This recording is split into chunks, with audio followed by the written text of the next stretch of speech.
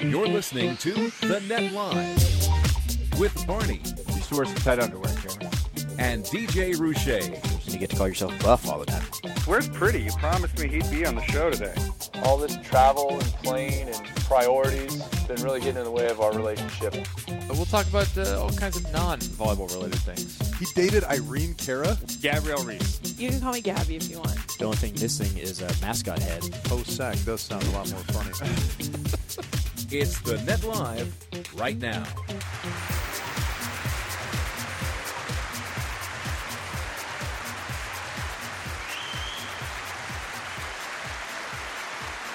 I was just appreciating the live studio audience. Whose stupid idea was this show? Remember when I texted you about it, you're like, yeah, that sounds like a great idea. And then we get here and we start setting up, we're like, this was dumb. We said, me? No, us in general. Us. No. Yeah, I see you have a new friend over here, Jeremy. I have to bring friends to the show now. Since you and I are not going to be friends anymore once the show is over. I think we should just get together and talk like we have microphones. And we just, like, your studio's pretty nice. We could just hang out in your you garage. can come over to my house. That's fine. Yeah. Welcome to Net Live, boys and girls. Kevin Barnett, DJ Jeremy Roueche, and you can see one Jameson McKibbon. Jameson. Sorry. Riley McKibbon. I know. No, I did Maddison that. McKibbon. I did that all year this year, by the way. What just happened? No, I did Jameson McKibbon. My little brother was watching the live times. stream and heard it a few times. Yeah. He was so stoked. It got stuck in my head for like half a match. And I just was like, I can't get it out. But if you weigh all the times he's been called Madison, yeah, he was very excited. Yeah. He doesn't have a beard, though, bro. He deserves it. His facial hair is pretty legit. When I get called see what Keith, I did there? My younger brother's excited. What'd you do there? I said, he doesn't have a beard, though, bro. Yeah, you're welcome. Yes, Maddison McKibbon, welcome to Net Live. Thank you. Thanks for getting in under the wire. Yeah, no problem. Yeah, we have like 2 episodes left, so congratulations. I'm happy to be one of the last people. Saving the best for last. Thank you. Yeah. Thank you. So we have much ground to cover here on the show. I want to thank Tulsa Tees because we're going to continue doing that through the end of their contract, Nice. even though I didn't collect their second payment because we are. They were like, oh, yeah, their credit card payment didn't go through. You're like, yeah, sorry about that. I love those guys. Code Volleyball gets you 10% off over at Tulsa Tees. Get yourself some good stuff. Buy it for the young people you know who are tall and slim and could use a shirt that's not a muumuu. Did you see my new Lakers Adidas shoes? Ooh. They're Pharrell's. What's the HU? Those are fancy. For Human Made. Pharrell's line is called Human Made, so we put HU I on wondered some that shoes. too when our guy Steve posted a whole bunch of Pharrells. I didn't know what. Yeah, when are you going to get in on that? I know you have a pair. Pharrells? Hashtag Pharrell Friday. I have no Pharrells. Yeah, you do. No. Those shoes you have have the blue are ones. Pharrell's, yeah. Yeah, but they're not that. They're different. Well, you're not a DJ. Wow. Not yet. I've got all this equipment. I have all kinds of rants, and I almost went into my first one right there, but I can wait for a second. Go for it. We've got a lot of ground to cover. We have, I believe, what's going on with the national teams where they've disbanded and gone overseas. I can't remember how far back we've gone. AVP Awards. Have we done one since Hawaii? I think so. But AVP Awards Banquet. Yep. That's fun. What else? Lots of college stuff, but we're not going to have College Volleyball Weekly because we're not. Sounds good. Yeah. Lambourne texts me, says he has 30 minutes if we would like him to call in now. Oh, all right. Tell Richie to call. Okay. Go for it. Here's Oh, yeah, the dog. your phone has better service in the house than mine does. All right. I'm going to text him back. And So is this live? Or Facebook Live. Oh, this is we live. do it live, and then we will post it after the show, and so people can either watch it live right now. Since we didn't really tell any people, there's 8 people watching. So the live version is like a little bit more possibly explicit, possibly this raw. version is this. I don't do any editing unless like something catastrophic happens during the show where like audio has gone out. Like, why edit it? Wow. Right, like the beginning when we had no audio, we won't edit We'll that just either. we'll just leave that in just for people. Yeah. So they'll Makes be it more messing. authentic. So they'll be messing with I their. gotcha, I've been there. They'll be messing with their car stereo, and then all of a sudden we'll come in super hot because they've turned it up to like 85. Yeah. Despite that camera being there, we did have one person bring 2 red dragons to the show, which made no sense to me. What are those? Giant, TV cameras. expensive What? cameras. Yeah. Professional level cameras. By the way, When dial them. Casey Jennings. Oh, gotcha. Yeah, not sure where that video ever went. Can't wait to see it. Can't imagine how much it cost. I have 2 of those guys here for the whole 2 hours. $1 million. Yeah, something like that. All right, so Richie should be on there if you turn the volume up. Oh yeah. Richard. I hear you guys. There we go. Ah, Nice. We can hear you now. Yeah, you might want to turn down the speakerphone. He's in the. Is it an echo? I'm in the car. Oh, My no. car's whispering quiet. Oh, Tesla. And the car's driving him and giving him a massage and making a smoothie. How do you feel about Ryan Daugherty's campaign to submarine Tesla? Well, I don't know that he's got a campaign to submarine it. I think he does. I think he's betting on it submarining itself, and he's trying to profit from it. He's tweeting a lot. Well, update on that. He has now given up on shorting the stock and sold it. Did a whole post about, he's fine with what he did. And okay, for the average viewer, what did he do? Me being the average viewer. Great question. He bet against Tesla stock doing well. Okay. And put in, I have no idea how much money. Put in, according to him, it sounded like he put in a decent amount. Uh-huh. It probably hurts a little bit that it didn't work out the way that he wanted X amount. to. Uh-huh. He put in X amount. Tesla stock did not tank. It actually went up. So then technically he lost money because he was betting against it. So he's still, okay. All right. Yeah. Gotcha. Yeah. But he's still So he'll be about at every how much it's going public down. information. He'll be at every AVP event next year because he needs to make up for all the money he He lost. shorted Tesla. Yeah. I like that. The shorting stock thing, the way I understand it is there's like a certain window, right? Like you have until January before the margin call, or, I don't know, I'm pretending that I know lingo, comes up, right? Yes, generally shorting has a window. It has a drop dead date where you then owe back if it didn't go down. Yeah. Yes. If it didn't go down, correct. Yeah, so I think, you can sort of pick the size of those windows maybe. And I think he had a couple different windows, if I remember his explanation, a while back. And it was entertaining. He tweeted about all of it. It's the only reason I know that he stopped, that he has given up on the shorting because he tweeted about it. So it's public knowledge. Yeah. Okay. Thank you. Yeah, this is in no way speaking out of school because he's very transparent. Yeah. With all of it, right? Yeah, he's out there because I caught a tweet from him 2 days ago where he was talking about how it was not going to work. And it was interesting to follow because I don't know anything about any of that. So following all the stuff that he did, so I have no money in Tesla, not even a car. Rich has a car. Team Tesla, bro. I know. I'm not on that team. Just like Team J. Rich. Not on that You're team definitely either. not on that team. Yeah. There's a lot of teams I'm not on. You're on the team Phil's never blocked you. True. Which was brought up at the awards banquet, by the way. All right, let's take a little informal poll. Mark's opening remarks. What's the poll? On whether Good or bad? whether he offended people or not? Good or bad? Funny or not funny? My personality thought it was hilarious. I thought it was funny. Madison, I thought there were so many things that went on that night that I don't really remember it. Perfect answer. Yeah. Rich? What were his opening remarks? His whole opening spiel where he told several jokes.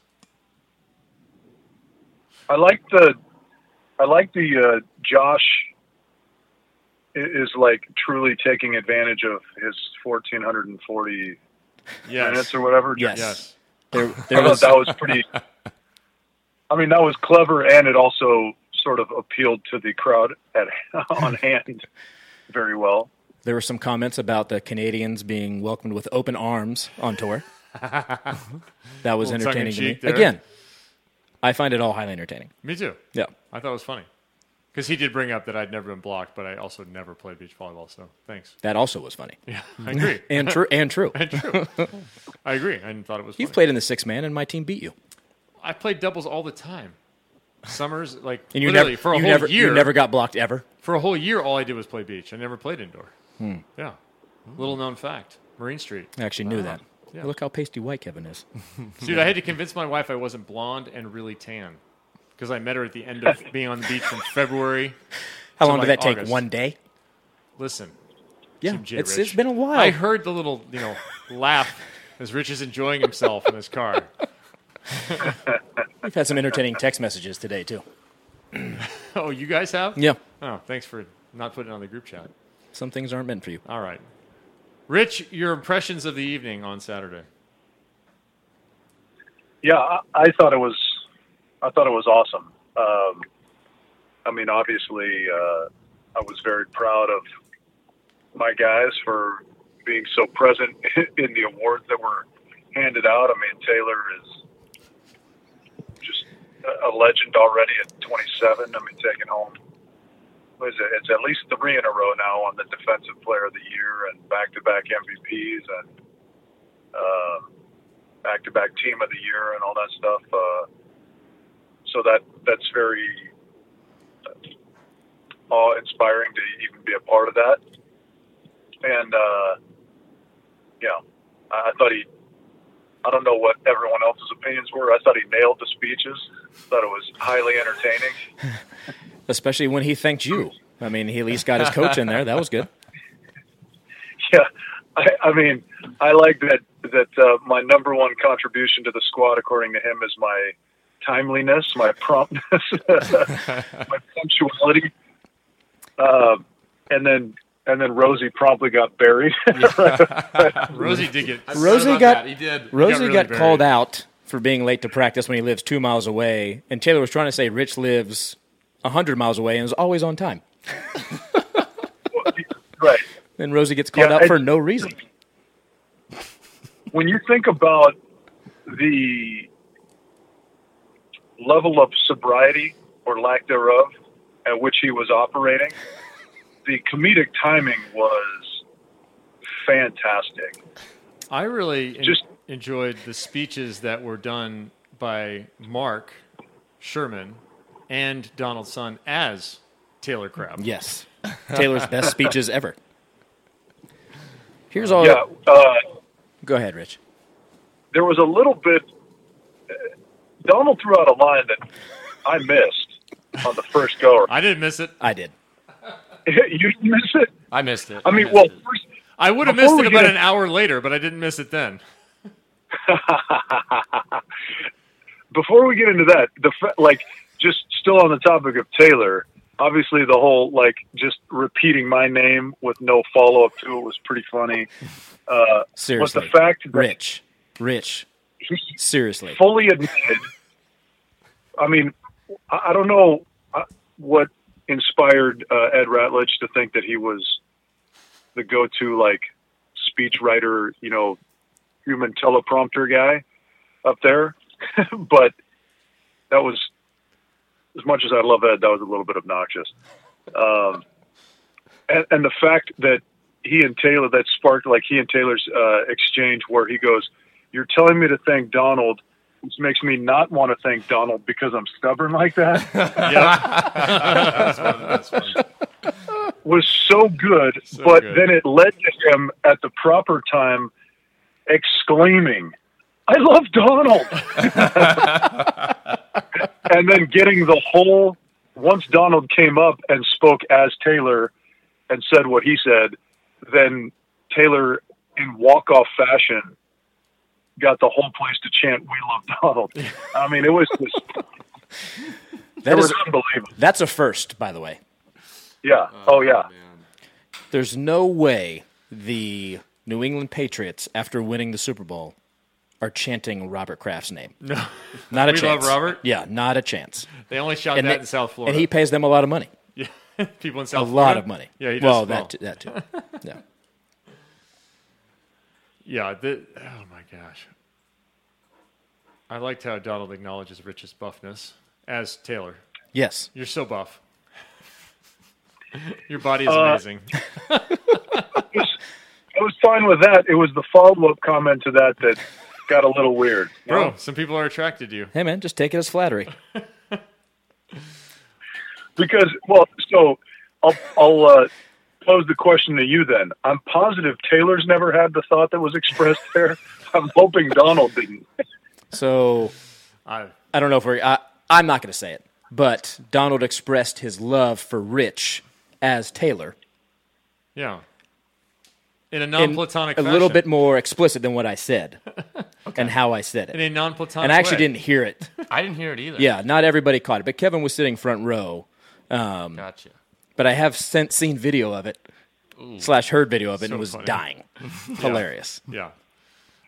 Hilarious is right. There's nothing wrong with loving Rich. Yeah. He's a good-looking man. And decidedly non-platonic, like you said. Yeah. Aggressively non-platonic. Did any award winners surprise anybody? Did any award winners surprise us? Yes. Yeah. Just curious. No, I don't think on that topic. This wasn't a surprising win, but since it happened so early, I feel like the greatness and the comedy of this maybe got passed by, and that's Billy Allen accepting Betsy Flint's Best Server Award. Yeah, agreed. I mean, just from the second he stood up and walked up to the podium, it was hilarious. With some chutzpah. Yeah. Everything he said, I mean, was, if you know Billy, predictably hilarious and well thought out. And I loved that, especially since it was a Best Server Award, he credited his partner and his coach, or her partner and her coach, and I quote, even though they have nothing to do with me serving. I believe if you go to Betsy's Instagram page, she has the full speech up there. Oh, really? I believe so. Yeah, it's funny. Yeah, it's really good. Yeah, great. I texted him and asked him if anybody had videoed that because it was fantastic. And by the way, he got up immediately with confidence. It wasn't like, should I, shouldn't I, should I? Okay, no, he stood up as Mark was finishing the award and was walking up there confidently. Mm-hmm. I have a couple of awards here. So here's a question for you then on that subject. Okay. A, was that pre-planned? I mean, I know it was by him probably, but was Mark in on that? And B, do you think it spawned, unfortunately, some copycat attempts, when people in their absence, like, let other people accept for them, which never goes as well as the original, in my opinion. Yes to the second part of your question. I'm not sure if Mark knew Billy was coming up. For sure, Billy knew he was going up there. Yeah, I don't know if Mark did or not. But then, yes, it did open the door for Ed Ratledge to start making acceptance speeches for other people. Right. Yeah. Although I will say the other proxy acceptance speech that I thought was funny was just the one-liner from Carissa Cook when Jace Pardon won the Newcomer of the Year or whatever award that was, and she said the only difference was her partner. That was one of my favorites. Yeah, that was really good. That was pretty solid. I thought everybody did a good job. I can't do it with Rich on the phone because I need that piece of equipment. But we have Phil's acceptance speeches that we'll play on the show later. We'll spend the time. We'll spend the time. Yeah, we'll somehow fit it in. Good. Yeah. There's a cameo in one of his speeches as well, which is great. I have the Odd Couple Award. Yep. Right here. Those watching on Facebook Live, I actually have the Pokey Award. The Odd Couple supposed to go to Reed Pretty. The other half went to Trevor Crabb. Who, by the way... That was a good speech, too. That was a great speech by Trevor. Yes. Yeah. He started by saying he thought that was the Team of the Year award. Hey, you win Manhattan Beach Open. You need some awards. Yeah. And that was another good exchange during one of Taylor's speeches, right? He was dragging a little bit. Took him a while to get going, let's say. And Trevor's giving him the time limit call from the back, to which he responds, "Were you?" and then Trev now, to all our dismay on a certain level, can always respond with, "My name's on the pier. Go check it out." Look, let's just be honest. I'm just happy they're speaking to each other, Rich. Regardless of what tone it is. That was your idea, Rich. So you're responsible for that. What's that? The whole Pretty and Crab 2019 name on the pier thing. That was you 2 weeks before it happened. Yeah, I just put it out into the universe maybe earlier than either of them, maybe. You spoke it into existence, as my sons would like to say. Well, is it weird that I'm super happy for Reed and kind of lukewarm for Trevor? Nope, not weird at all. No, I love Trev. That was really like, that has to be one of the greatest stories of the whole season, right? Oh, of volleyball in general. That's movie. Yeah. It was something that we actually wanted to cover. Yeah. We really wanted to cover that story. Trevor gave us a little bit background of how it all got together and went down. But then Trevor teamed up with Tri in Hawaii, and I was like, you're ruining it, bro. Yeah. We don't have enough B-roll. How dare you go back to the partner that you're going to the Olympics with? No, I mean, it all made sense. I wasn't sure if Tri was going to play or not. But that is a great story. It's an amazing story. I've come to really appreciate Trevor for another reason, not only his competitiveness and everything else, but also because any of the things that are said here that are kind of jabs at him, he will also find funny, and then he will jab back. Oh, yeah. At everybody else. Trevor and Lambourne was there for this. Trevor and I speak to each other by saying hello on site, or he heckles me on social media. That's it? That's how Trevor and I communicate, and I love everything about it. The guy is constantly asking me for Lakers tickets. Constantly. So on Instagram. On Instagram, and then at the awards banquet, he's like, bro, where are my tickets? And I go, Trevor, you and I don't speak to each other. Why do you think you're higher on the list than a lot of other people? And then I thought, what if I do give him a ticket? Then will he stop heckling me? I don't want him to stop heckling me. Right. So he's never getting tickets. That makes sense. Yeah. That's a good point. I love it. By the way, he said that to me multiple times. Left the stage, came back to say it to me again. Where's my... Just one. He just wants one. He doesn't need to take anybody with him, which makes perfect sense for Trevor. He just wants one ticket. All right, Brandon Fuller, you're not going to the game. Yeah, sorry. Yeah, you're out. Why is there no Coach of the Year, Rich? Oh. Yeah, I don't know. I don't think that's necessary. Says the Coach of the Year. I wish I had a picture of Billy's drawing of Rich. I almost took a photo of it, but For his place card at the table? yeah, it's pretty funny. He had a tank top on. It was... Is that who drew that? Yeah, that was Billy. That was good.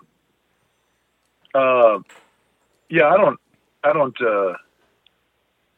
think that's necessary to have a coach of the. I mean, yeah. Now you're leaving right now tonight, right? You're going to the airport? Yeah, we're taking off tonight for Mexico. Oh. Business or pleasure? 4-star, bro. 4-star.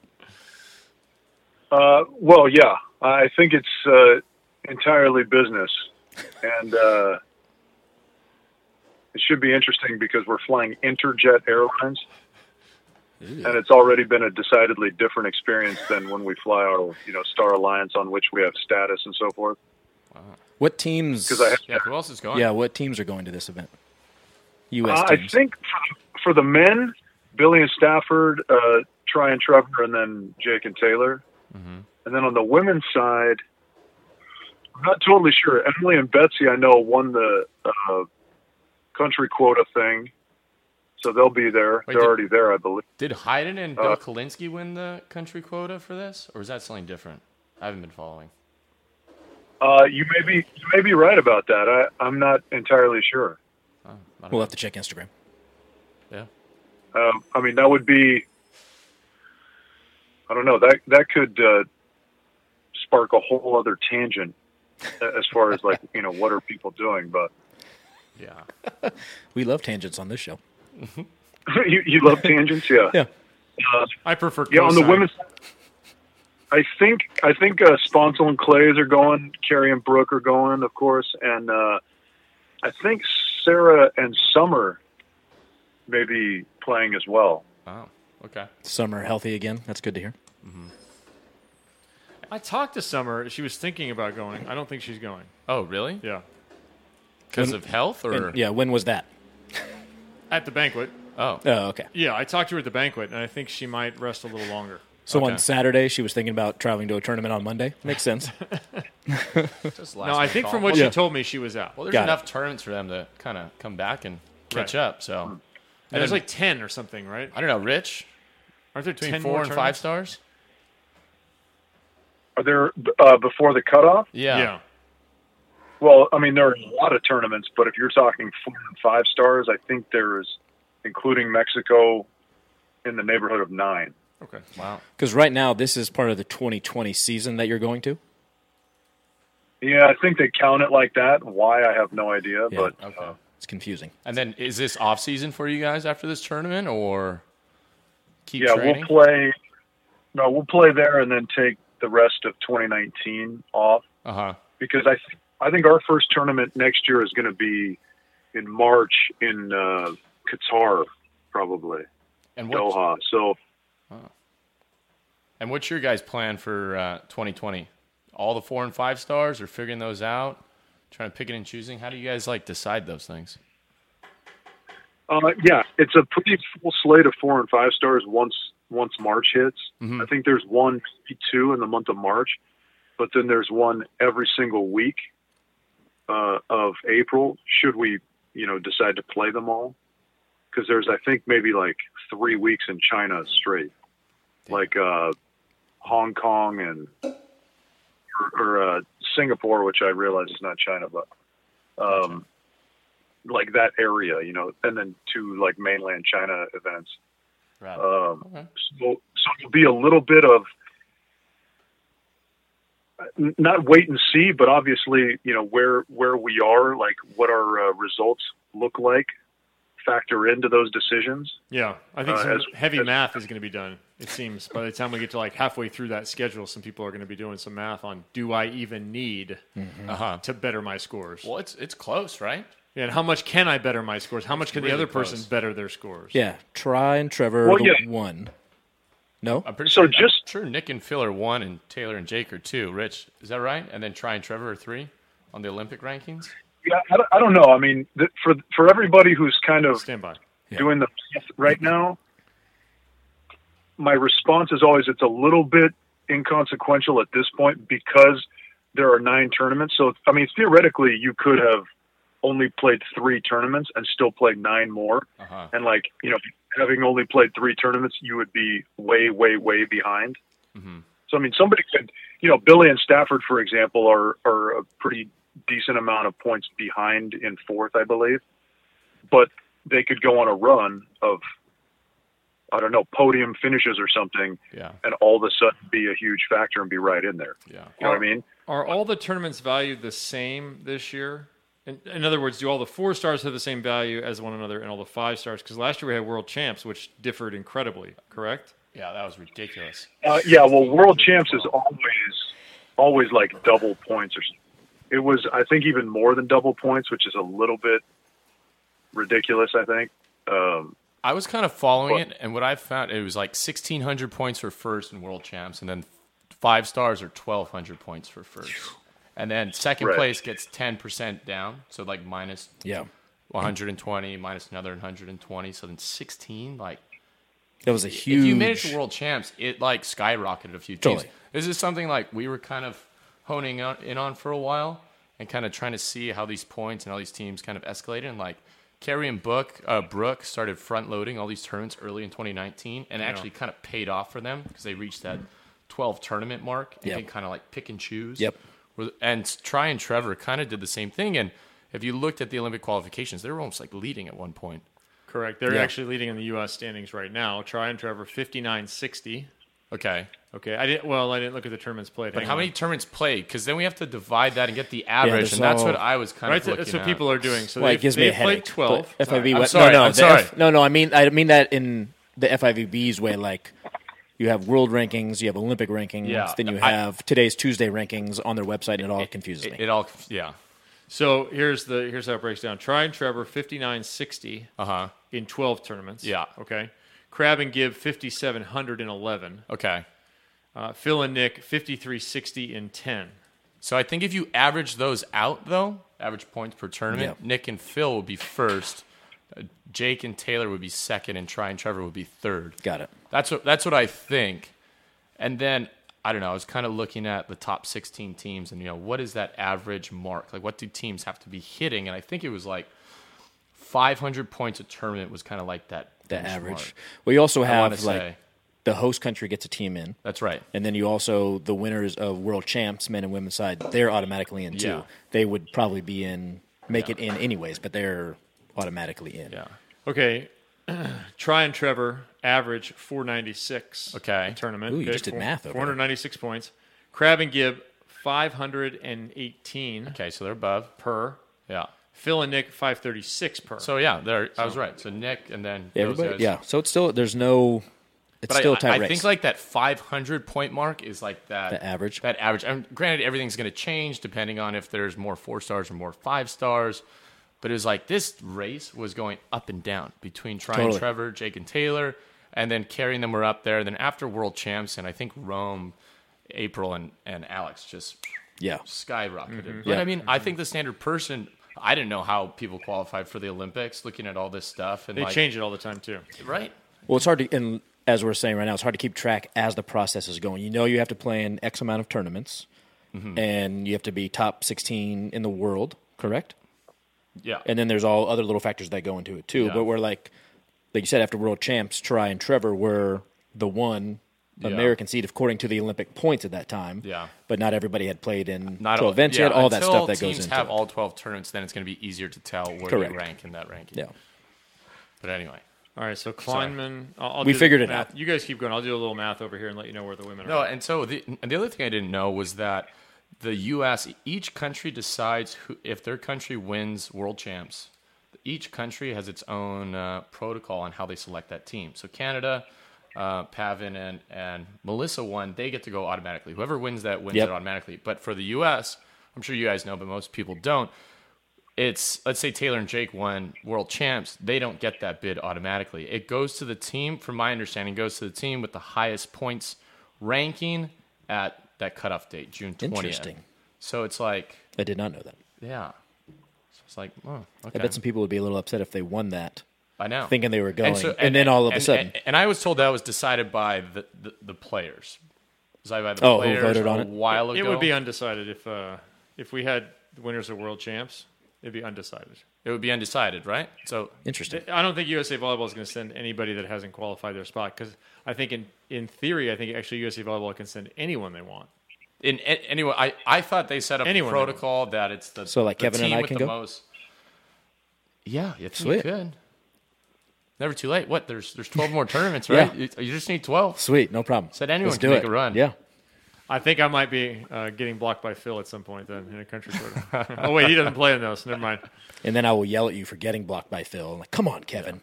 Sorry, Rich. What we said, does that sound accurate, or was I off at all? You probably know this better than us.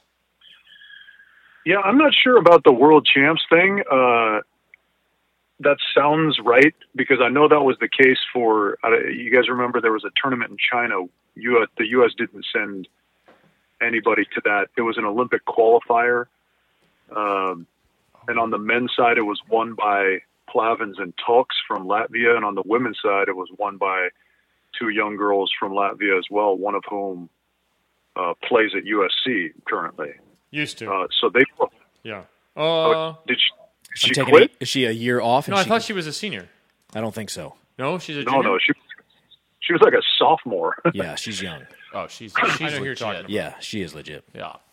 Yeah, she may be taking a year off. I don't know, because they qualified for the Olympics now, and that was... Oh, her partner was a senior. Sorry, her partner, Abril Bustamante, was a senior. Yeah, you're right. She was a junior. What are you... Oh, okay. Yeah, so they... but those countries, Maddison, like you said, they decided that if you win that, you qualify, like you get to keep that spot. The way the USA was looking at it is if you win that, you qualify the spot for the United States of America, and then we're going to go through the regular qualification process, throughout the whole thing up until June 15th or whatever it is of next year. And so there's no point for anybody to go because no points were on the line, no money was on the line. You were just looking to qualify a spot for your country. And not guaranteeing it for yourself. So maybe I mixed up World Champs with that tournament in China. Okay. No, you could be right that World Champs is looked at the same way. I have a hard time believing that if you won World Championships the year before the Olympics, that the USA wouldn't send you to the Olympics. Uh-huh. But your explanation sounds correct to me. But the thing with story, good story, dude. Love Great story. The thing I was saying about the math, though, is, you guys are doing averages and all that kind of stuff. The reason all that is interesting to bring up, because it sort of highlights how close everyone is, 496 to 518 or whatever, whatever those numbers were to 536. Yep. That's great. But again, we're 9 tournaments away. And if you look at Tri and Trevor, for example, they finished 25th in Rome because they played inexplicably with Tri hurt, playing left-handed. So they're going to probably this tournament replace a 25th finish with something better, which is going to up their points, right? Yeah, and it's hard so to on, do so that. on. Yeah, it's hard to figure that out going forward because you'd have to go back and do some heavy lifting and figure out where they finished, how much points that was worth, is that when calculated in, and you'd think the website would do that. You could click on their 12 tournaments and see the 12 finishes that qualify them, but no. Are you referring to the FIVB website? Yeah, I think you can do it on BVB info, but it's too much work. I got you. Okay. Yeah. You can do it somewhere. Calculus, There's for sure calculus someone involved. who can do that. All right, well, we'll figure that out here. I'll give you the women's. Kleiman and Ross, 12 tournaments, 87-60 in points. They're crushing. That's 730 per. Yeah, you're in. Walsh and Sweat, 69-60 in raw points. They're second, but they've done it over 18 tournaments. So their average is 386. Now, if you take the best 12, their average is 580. Mm-hmm. So 580 is the number we're really And looking at. what was April and Alex's average? 730. Okay. Clays and Sponsel. Here's where it gets real interesting. Clays and Sponsel, 65-60, so just 400 points back. They played 14 tournaments, so their average is 468. So that's 468 to 386, but meaningless because the 12 is what matters. 580 is the number for Walsh and Sweat. 546 for Clays and Sponsel, but they've been edging up to Rich's point about replacing events. Yeah. Hughes and Summer, Hughes and Ross, 4380, but they've only played 9. Yeah. So their average is 486, which means they're not out of the conversation with a couple of good finishes, but Summer's health obviously is one of the big Well, they don't have ones. things to replace with yet, so they need to play in a bunch of tournaments. Yeah. Yeah, I mean, they're 3 short in raw, but if you look at their average, it's 486 to 580 and 546 the groups are trying to catch if you take out number 1. Yeah, they have to be the best, the most consistent. The other teams have more tournaments to kind of flip in and out, but there's still a chance, which I was like, whoa. So you're saying there's a chance. The average number is the 1, so right now Clays and Sponsel, who've been on the uptick, Yeah. admittedly have Walsh and Sweat too. If you look at their overall finishes, they were on the uptick over the year as well.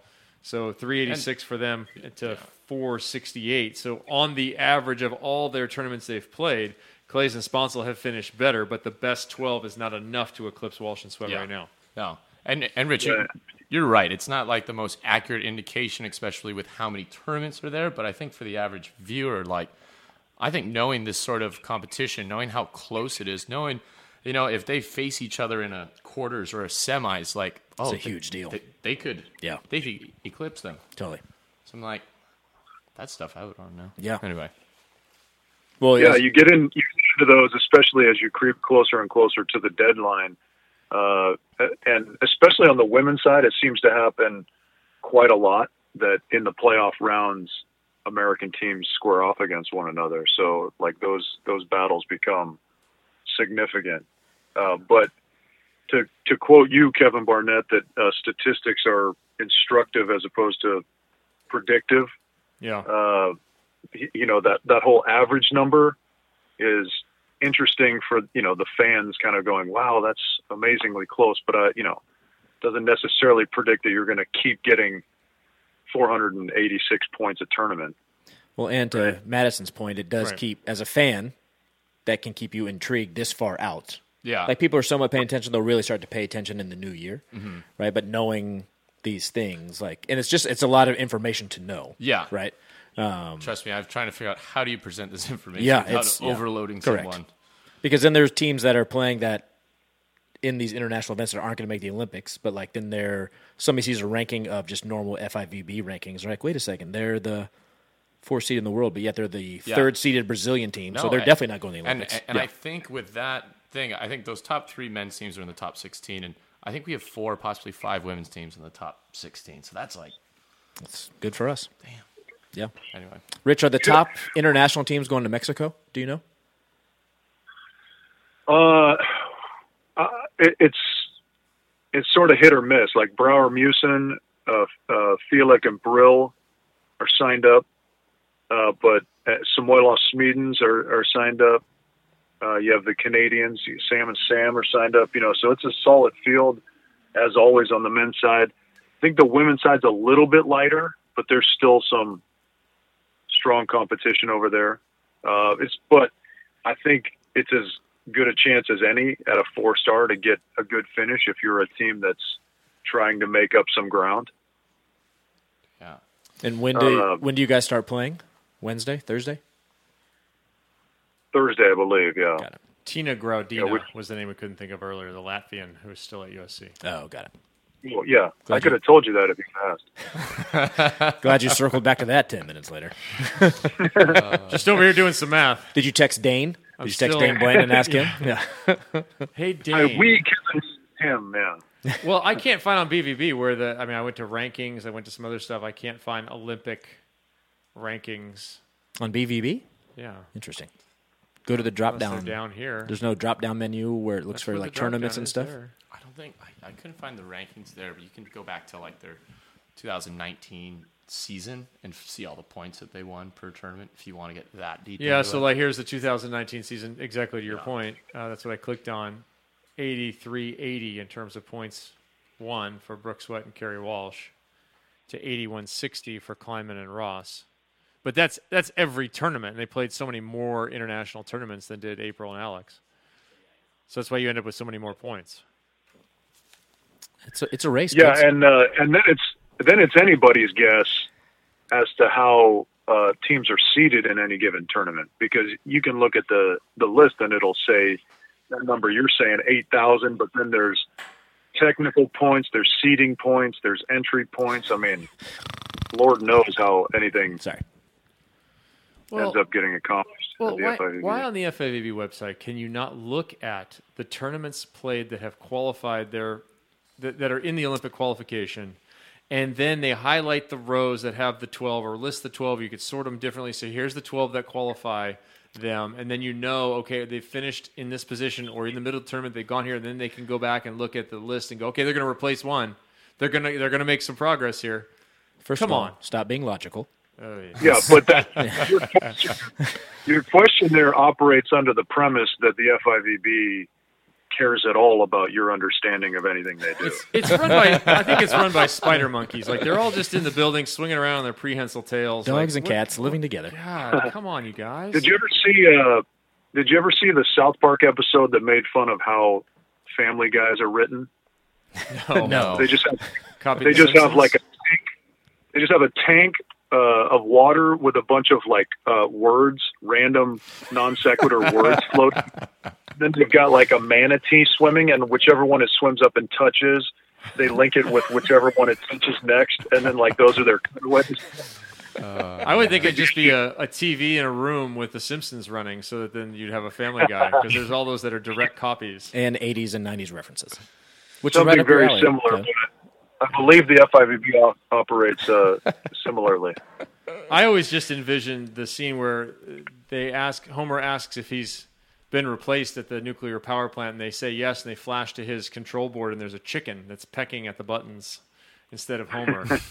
Like, guys, this is your thing. Like, the race to the Olympics is the thing, FIVB. That is what you should be promoting, is this race, this road to Tokyo, this, whatever you want to call it, Strasse, because it has a big B, I don't know. Whatever it is, promote that to Tokyo and show it to people. Let them get excited about it. Don't bury it nowhere. Marketing, and I'm using the umbrella when I say volleyball. Marketing is not the strongest suit of the sport of volleyball. Oh, wow. Just going to throw that out there. That won't stop aggravating me anytime soon. Yeah, well, that's why Hannes's events are usually so impressive, because they are pretty competent at marketing. Yeah, that's what you have to do in today's day and age. I mean, you go to the Vienna 5-star, and everywhere you go in the city of Vienna, there's a picture of Clemens and or Alex. And how do you feel about that, Rich? Be honest. I think it's awesome. I mean, I don't know what goes into. I like seeing Clemens, less Alex, but there we go. I'm just kidding. There we go. We both played with those guys when they were like 16, 17 years old. Oh, really? Yeah. Indoors. The hot volleys in Vienna. With them? Against them? With them. Oh, really? On the same team, yeah. Clemens, always there for practice, had his schoolwork done, he went on every trip. Alex, not so much. Alex would come to like 1 out of every 3 practices or so. I don't know how it was in your year, Rich. Maybe Alex was a little more on it. Wow. No, he was better, but our relationship got started off a little rocky because I was there with like Mackenzie and like a bunch of other Americans, so we didn't do a very good job of trying to integrate ourselves. Hugh McKibbon, head coach. Yeah. Well, yeah, I mean, it wasn't Hugh's fault, obviously, and so we were a little bit obnoxious, I'm sure.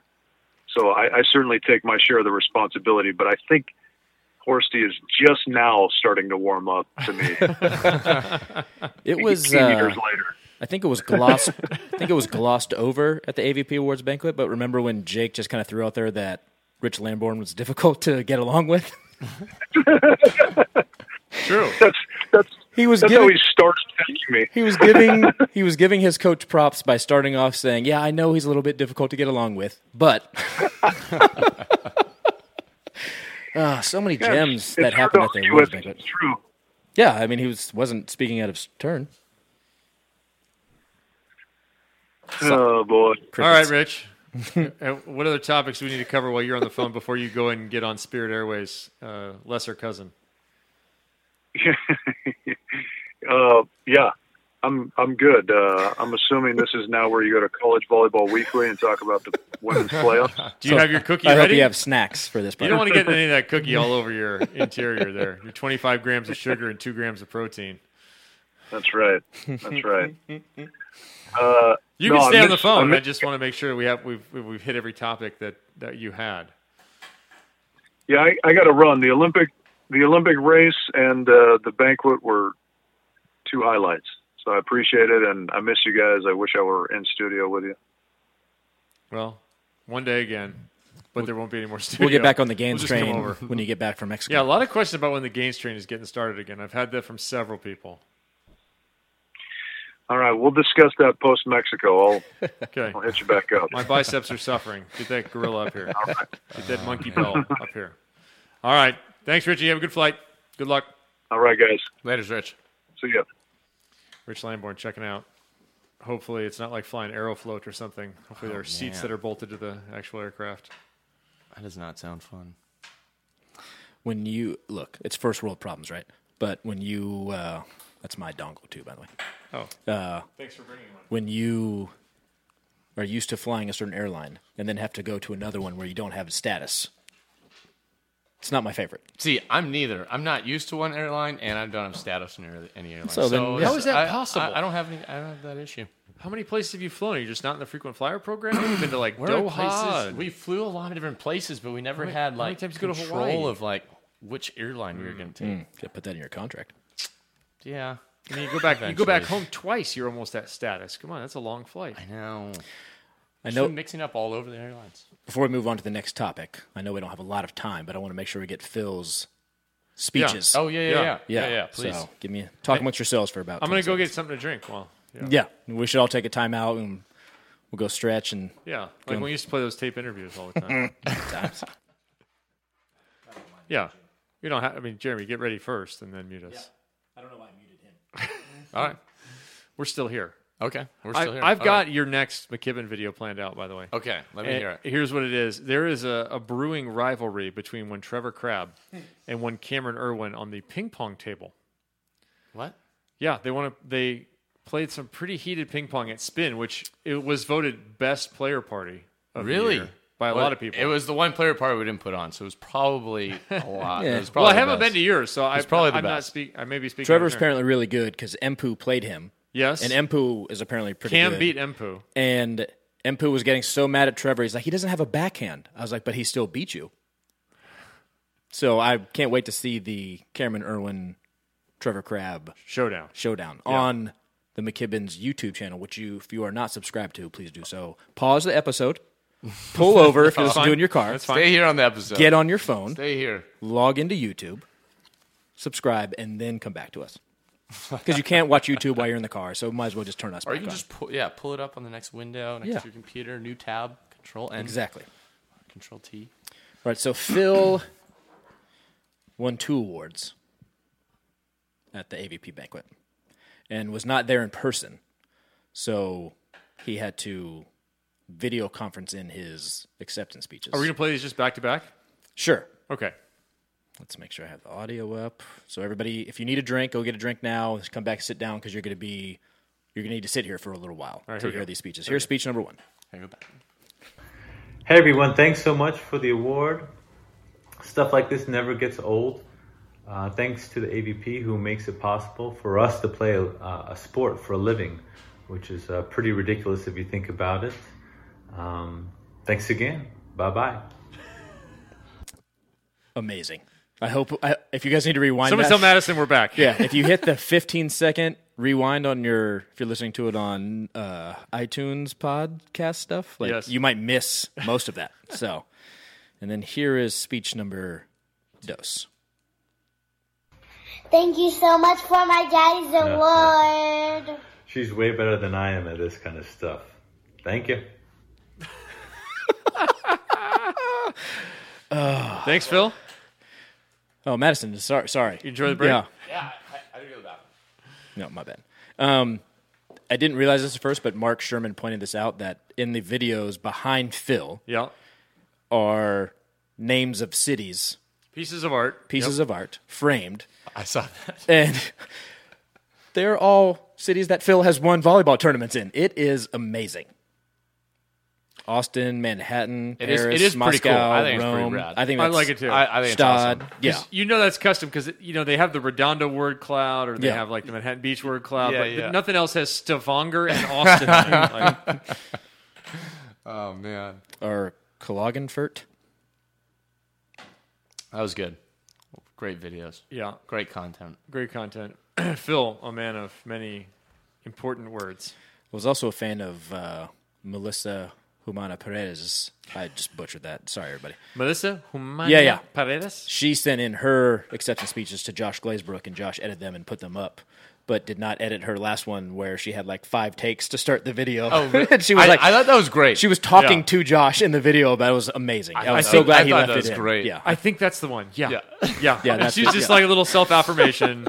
She's so sweet. Those were perfect. Yes, it was her personality. It was perfect. It's hard to be mad at Mel. I mean, some people have been mad at Mel, but it's hard to be mad at Mel. Yeah, she beat you. Get it. Then it's easier to be angry. Yeah, I mean, we could go over all the awards, but just go to the AVP's website and you'll see videos of all the award winners, too, of their highlights of the year. Oh, really? Yeah. Okay. Yep. But I know, Maddison, you had some suggestions for the AVP Awards, or some possible tweaks. I was always thinking that I thought that the awards, best blocker, best digger, whatever, I think they went to the right people. Jeremy Case-Pierre, best server. Yeah. But I was thinking that if the AVP takes stats on all these matches, and you can see, who had like the most aces per set, most blocks per set, highest hitting percentages, all that sort of stuff. I think that that should be an ongoing tally, and that should determine the best digger, the best hitter, the best blocker.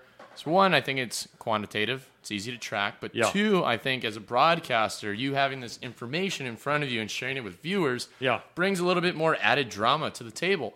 You can be a little bit more connected with your favorite player. Let's say Troy Field starts off 2020 with, 4 blocks per set, and he's leading this whole charge the entire season. It comes down to these last few matches. Is he going to win it, or is Phil going to win it? And I think stats is one thing that connects fans to players just a little bit more. It gives you a little bit more insight. I think it's a small factor to this bigger thing of how you can engage fans with players, but I think that's what it should be determined on. Hopefully there's a monetary incentive to do it. If not, I think the title's great, but I just imagine coming down to the last turn in the season, you got Taylor and Nick going back and forth, and they're 1 and 2 in digs, and it's just a huge dig match like it was in Manhattan Beach. And then the person leading by a lot fakes an injury, so they don't have to play the last. They don't have to play the last match. I could see it going the opposite, and Troy Field just not sticking to his blocking call and blocking ball the entire match. Just going after every ball. Yeah, it's just driving Tim Ball. But crazy. Those would be some great highlights. I agree. I mean, his blocking highlights are. Look, I say it all the time. At the pro level, it's about entertainment. So anything that can keep it more entertaining. Just my suggestion. Yeah. Can I point out the precedent with this, actually, what you're discussing? Yes. Eric Sullivan, 1998 World Championships. Here we go. $50,000 for the best digger. Yeah. $50,000. Uh-huh. Eric Sullivan's last dig of the match, which won him this award by less than a tenth, an overpass that he created. He overpassed the ball. There's no way he did it on purpose. Guy takes a cut he at did it. J.R. Smith. Sullivan digs it. He did a J.R. Smith where he threw the ball off the backboard to get a rebound so he could get a triple-double. There you go. That is awesome. He overpasses, gets hit, he digs it. That ends up being the one that got him the $50,000, bro. I'm doing the same thing. You know how many beers he bought that night? No way. None. $50,000? Oh, No. I was going to say. Sully! Not one? Man. First of all, that is an amazing story. Crazy. It's awesome. See, that's a great story. Perfect. If it leads to stories, And even you're better. 100% Troy Field is going after the ball instead of lying like he told Tim Baumgren after when he's going back to serve. Oh, I need one more? As Mark announces it on the microphone, Troy just needs one more block. Gosh. Troy dives into the angle. Kevin saying, well, he's showing fists. Yeah. Means he's blocking ball. He's done that for the last 12 points. His partner staying middle, doesn't know where to go. Seems strange not to switch the strategy when you're down so big. Tim Baumgren, one of the nicest people on tour, just yelling furiously at Troy Field right now. But I do think there's upside. I like that. Yeah. Interesting. It does take out the unknown of the banquet then. And the banquet's not primarily a fan but people thing. don't go to It's the a people banquet thing. to see who won. They go for the speeches, Kevin. They go for the speeches. Well, and some of it too, like you could still vote on like MVP those kind of things. I do like the awards that the awards are voted on by the players. Do we like the Pokey Awards? Yeah, I like them. I think those are fantastic, but those could be the categories of awards that everyone votes on. You know? Yeah, because like the Pokey Awards. Who does vote on the Pokey Awards? The players. Players. Yeah. Yeah. Okay. We get an email. Okay. Yeah, Pokey Awards are things like Top Gun, which is like the most enthusiastic partner. Yep. Obviously, Kelly Reeves. Kelly Reeves, yep. And Troy. And Troy. Kelly Reeves, I told her one time, like, when she was playing with Jennifer Fatma, like, she'd get so excited after something and go to, like, low 5. I was concerned about Jennifer Fatma's hand because Kelly was coming in hot. So you have the Gruden Award, like the Gruden Grinders, like the player that's just the sandy donut out there hustling as hard as they can. The Chirango? If you will. Which was Sarah Sponsel. I did like that hashtag. And Eric, how do you say his last name? Brannick? Baranic. Yeah. Yep. Yeah, those are. Oh, he had a great year. Those are well deserved. That's an excellent story. Yeah. His whole season on the AVP. And his hair looked amazing at the banquet. Yeah, it was all dyed blonde. Yep. Yeah, so the Pokey Awards are fun. Yeah. Agreed. Okay. And I like as again, is the entertainment value. It is not that the award banquet's not fun to begin with, just because the group of people that are there, everybody's there having a good time, it's fun. But those awards, like, you don't have to give a serious speech if you don't want to, because it's a fun thing to do. You could just get up and say somebody's name. Totally. Yeah. Several times. There you go. Or get someone else to give your speech. Correct. Yeah. You know what? One thing I did learn at the awards banquet, that Jake Gibb is 53 years old.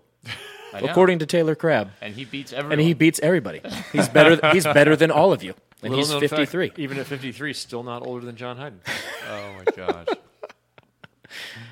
Good times. Someone should have been at the banquet who was not there. Reed Pretty? Yes. Where's Reed? It's a great question. Damn. Madison? I don't know. I would like Reed. Reed has not been to an awards banquet. And I would like him to be there. And just and not just because we're friends and I want to hang out with him. That would be a bonus for me. Goes without saying. Yeah. I want him to be there to give back and be a part of the sport that is given him a lot, right? Because there's more, as you are well aware, there's more to the sport than just showing up and playing, especially in volleyball. You have to do so many other things to not only promote yourself, but promote the sport. Like you and your brother do amazing in promoting yourselves, but your brand is also promoting the sport. Right? You. So if you're doing things that are just promoting you and not the sport in general, that rubs me the wrong way a little bit. I'm not saying Reed's doing that. That's an umbrella statement. That bothers me a little bit because the way the sport is you have to do more than other athletes in other professional sports to bring light to the sport. Whether that's fair or not is a completely other conversation, but that's just the reality. There isn't a functioning business around you that's already promoting the entire league or sport in general. And because the sport doesn't have as many eyes on it as, say, NFL, NBA, you doing things more than just playing exceptionally well brings more eyes and more sponsorships and things like that to you and to the sport. Yeah, and I guess I should augment that by saying, yes, the AVP does exist, and yes, USAV does exist, but they're not all powerful in the way that these other leagues are already. Yeah. And a lot of these organizations, they're too small to, like the NBA, NFL will help you with some sponsorships sponsorships and things like that as well, right? Because like you're a top athlete, we want, you are also now going to be sponsored by whatever the NBA main sponsors, like Kia or Beats or whatever. They'll help you with that kind of stuff. And I know the AVP has done some stuff like that as well, right? But it's not, you can't just sit back and expect that it's going to happen to you just because you average 35 digs a match. Yeah. Right? Like you have to do more than just that. Yeah. And that's just the reality of the sport. Yeah. No, I agree. And how did that start? Oh, me wanting Reed to be at the awards banquet? No, I think you should be there. He won the Manhattan Beach Open this year. I would love for him to have been there. Yes. I said he should have been there. But I have 2 awards now. I have 2 Pokey Awards. He's going to come pick them up one day. I think he said when I win a tournament. And let's be honest, the second Pokey Award is way better personality-wise. I mean, personally-wise. Like, you don't necessarily want to get that first Pokey Award. You don't want the Smirnoff Ice Award, player that got iced by the freeze rule. Yes, that is not the award you want. But wait, that was one last year? No, it was a few 2 years years ago. Yeah. 2 years ago. It ended up here. Yeah, he had a rough showing in Manhattan Beach, and then... That's why I accepted this one. Those are both Reeds? That's why I went up and accepted the Odd Couple Award for him. Yes. Because I already have this one, and he wasn't there, so now I have both. Because we texted him after the awards banquet, told him he had the Freeze Award, and he told us we could keep it. But let's be honest. Oh, poor guy. If you get the Freeze Award, and then 2 years later win the Manhattan Beach Open where you got heckled for the freeze, that's kind of like a suck-it situation, yeah, right? No one's going to got heckled in 18 for the freeze, but we'll let it go. Yeah, it's fine. You know who's getting heckled now for the freeze? And you need to look at their social media? Is Theo Brunner. Yeah. Oh, boy. Man. Trevor and Theo are going back and forth at each other, and it is comical. I can only imagine. And speaking of Theo, his post today, he had like a gator dig photo. His comment, you should follow Theo on social media. That's all I'm saying. It was amazing. When I read Theo's social, I can you hear his voice? Theo saying. He just kind of like cranked it up a little bit. Yeah. He had this Instagram story, and it's a picture of him and his cat. His cat was in a gator, and he's like, no, it was a post, and he talked about being on the free market looking for a partner. Yeah. It was so good. Because usually Theo's kind of Theo's back right a little bit. He's and quiet. He's just cranked it up recently. I put it up on my story. I was like, you guys need to follow this guy because he's on some fire right now. You need to give Lord Brunner a follow. Yeah. Lord Brunner some great stuff. Doing some good stuff. I agree. And it is. It's like those personalities, like if you just saw him play, that's not what you would expect on his social media not game. at all. The guy's a funny dude. I noticed that you looked up at our banners here. So when I walked you may have noticed something. Yeah, when I walked in, I was kind of like, wow, great studio. So cool.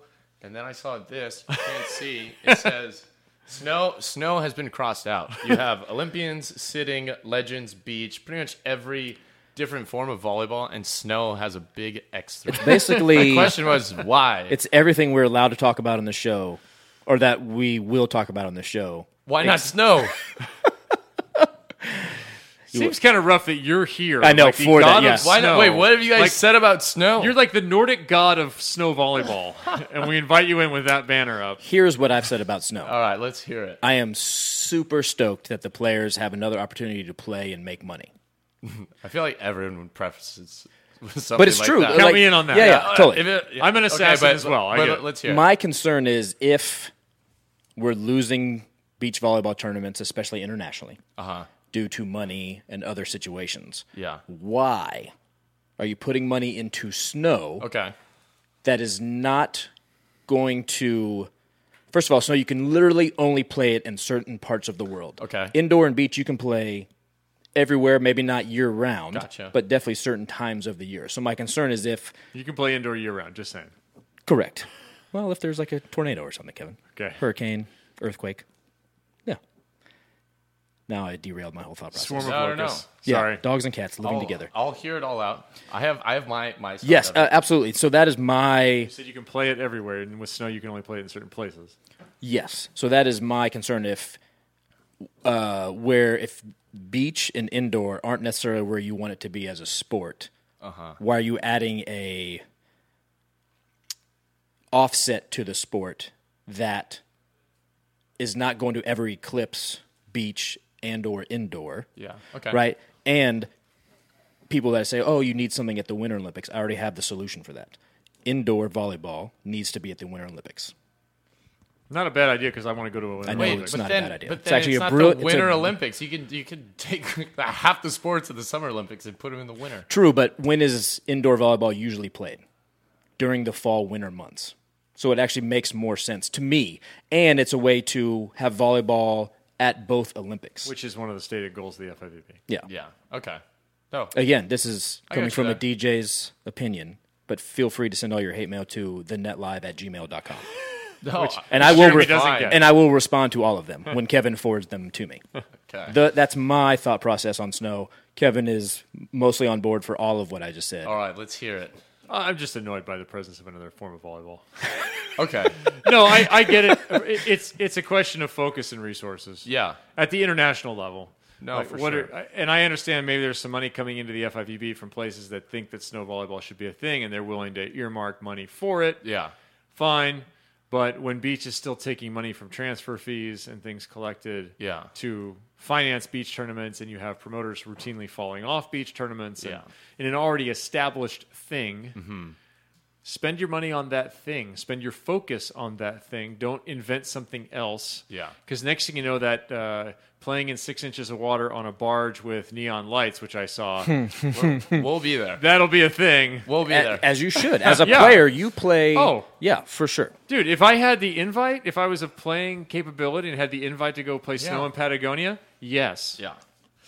No, well, I agree with both of you guys. And it looked fun. Don't get me No, wrong. I I looked like I would hurt myself for sure, but it looked fun. It was fun. And freezing. Yeah. No, it's definitely a good time. I think I agree with both of you guys. I do think that one of the reasons why they're trying to do this, obviously, is become an Olympic sport, which is like, is that really going to work? Is that really feasible?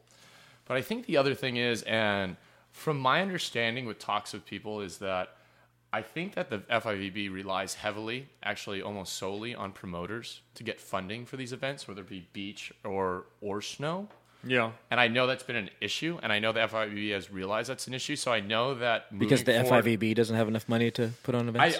I'm not sure why, but I know think they the- put I a know lot of the ans- financial I know the burden answer to that question. on promoters. Yeah. So For that's sure. kind of their business model. It's just Totally. the way that they do things. Agreed. There's some changes coming, by the way. But I know in There has to be 2020, changes coming. they're going to be invested in these tournaments a little bit more. Financially, they're going to go, I believe, like 50-50 or something and split the revenue. So that's going to be a little more sustainable. So from the FIVB's business model, when they're putting it all on promoters, I know that putting on snow volleyball events was a fraction of the cost than putting on like a 3-star or 4-star or 5-star. And what they're thinking is doing these joint things with tourism boards, which could be sustainable, could not be sustainable. Yep. But they're putting it on promoters to put these things on, and their hope is to put them on in places where there's already a big market of people coming through snowboarding and skiing, and possibly partnering with bigger events. And so that's kind of their thinking.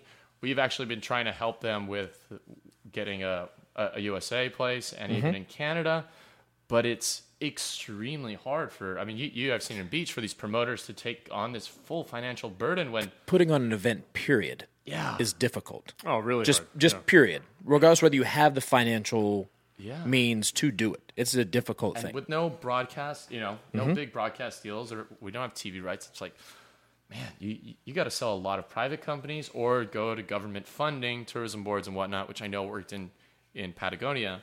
But that's kind of the way they think they can make an entertainment product for a fraction of the cost. Okay. Yeah. So, you're right. They probably should be allocating resources towards other things, building the sports of beach and indoor. Were people paying money to see this? No. So then that goes to my question. So then where is the money coming from that the promoter Tourism is boards? making? Resorts? Are Are you at a resort? Were you guys at a ski resort? No, we were not at a ski resort. No, it was it was more like a ski town.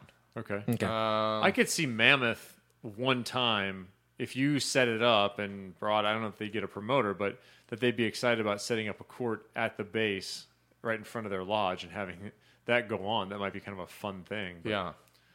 And I'm not sure. I know like the broadcasting was given to the local TV, so they must have made some money off of that. They did have some local sponsors as well, lots of banners.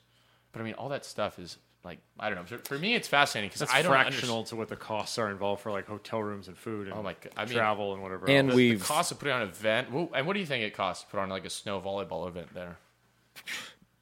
$100,000 at the minimum. Patagonia, how many teams? Patagonia was, I'd say 12. Or Italy, how many teams? 12. I want to say, I don't know, 16. Okay, 16 in teams Italy. per gender. Yeah, per gender. Per gender, so 32 teams, 64 people, 64 plane flights, 32 Yeah, but hotel are you rooms. paying for that, or did USA Volleyball? You know what I'm saying? Like, just I'm pretty think. sure the FIVB and the promoters covered.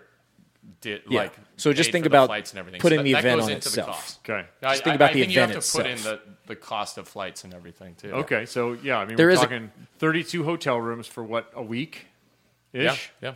All right, that's a lot at, I don't know, call it Even 200 a night. Yeah, it's a lot. even at a group rate. Yeah, 200 a night times 32 times 5 or 6, that's a lot. Plus flights over to Italy or down to Patagonia, you're going to average probably $850 to $1,000 each. If you're getting a deal, it might be more like $1,400. Yeah, it is maybe winter, so although Italy was kind of spring, so that's another 64 times 1,000. That's 64,000. Let's say it was $1,000 each on average. It's a lot of money. No, I know it's a lot. So you can't X out snow. So now we actually can we their erase business model the red? is digital? Is working just with promoters. 100%. So if there's a promoter who thinks they can put on a financially feasible event, then hey, why not? What is your feedback? Oh, Jeremy, you have one more question. Well, I was just saying my concern with a lesson that we should have learned before now is that if you think this sport is going to survive just on sponsorships, that has been proven wrong multiple times. Yeah. And I have to be in favor, honestly, with all the talk I've given over the years, I have to be in favor of new ideas getting a shot. And with that being said, if somebody wants to pay me to DJ a snow volleyball event, I will be there. Yeah. And I will announce one. I do think it's funny just to exit out. No. I think it's fine. I don't think We'll be getting the whiteout, but just the paint one, not even the strips. We'll have to do like the paint whiteout. Yeah, we're gonna need light blue, black, and white. Oh man! All right, so here's my matter of fact, you can take that home with you because we only have like 2 shows left. So like we're not gonna. we usually don't put that one up, but because you were here is why we put it up. I'll take it. Question from a player perspective: tell me about playing on the snow. Okay, the challenges and good stuff, bad stuff. For one, it was great to play with like another person on the court. I mean, we just came back. Because you played threes. Play threes. So that's just another dynamic that you gotta love. With the snow, like when we first started playing, of course you're always thinking like meniscus, hamstring, ankle. Because like, what shoes are you playing in? Are they actual? We use cleats. We use soccer shoes from Adidas. I think you might have to go with football cleats, but I know those are metal, so I don't know if you can do that. But actually, a lot of them are rubber. A lot of them are rubber. Yeah, okay. metal so those cleats might are be better. Almost exclusively baseball. Then China actually had these Nikes that had like little, just super small, almost plastic spikes on them, like a bunch of them.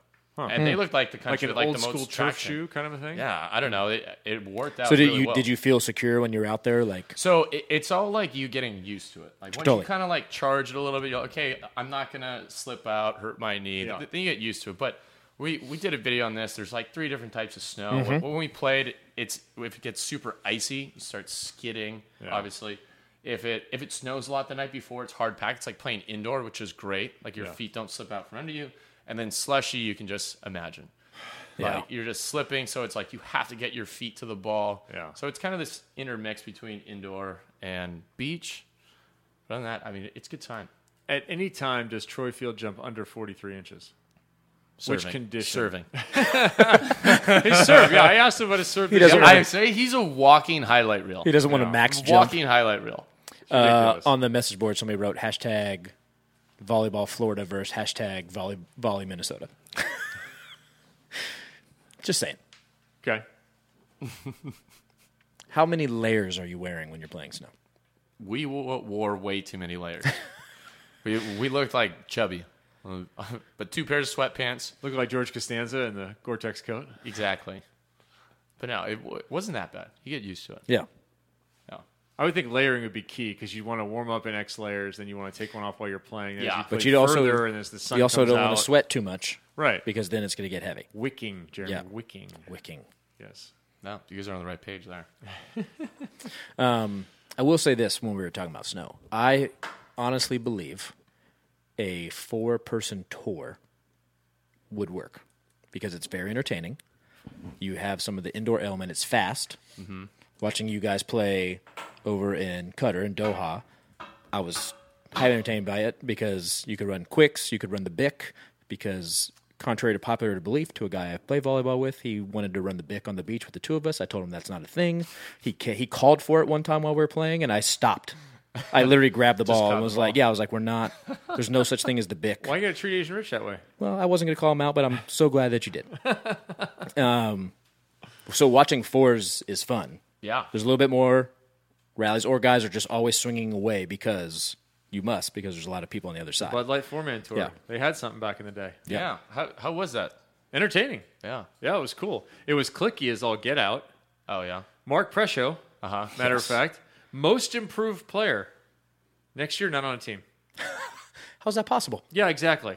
Oh, really? Because team captains pick their the teams. Clickiness of it. Yeah, super clicky. I see. Yeah. Somebody asked, how is the Mikasa Snow Volleyball? How is the Mikasa Snow Volleyball? I don't know if it was different than the spiky. Is it spiky? More traction? Than the non. It's a little bit different. Kind of has like a suede covering over it. It doesn't get very wet, but I mean, I have really nothing to compare it to another snow volleyball. Yeah. Other snow volleyball event I played in. Compared to Mikasa, it's a little bit heavier. It's kind of suede-y. Way better than the Baden snow volleyball. Yeah, we never saw that. Speaking of which, have you had a chance to train or play with besides in Hawaii, obviously, the new Wilson volleyball? The optics? Yeah. Yeah, we got to play with it a bunch leading up to Hawaii a few months before that. I think, getting used to any ball, it's just like anything Now, else. to alleviate the people who have never touched the ball and only seen it via photo saying it's the worst thing they've ever seen in their life, how could you be changing it? This is a terrible volleyball. Please tell the people how you feel about it. Or just Chris Brown. Correct. Well, for me, it's like, I don't know, some people are complaining about it, this and that, but for us, it's like, all right, this is going to happen. This is what it's going to be.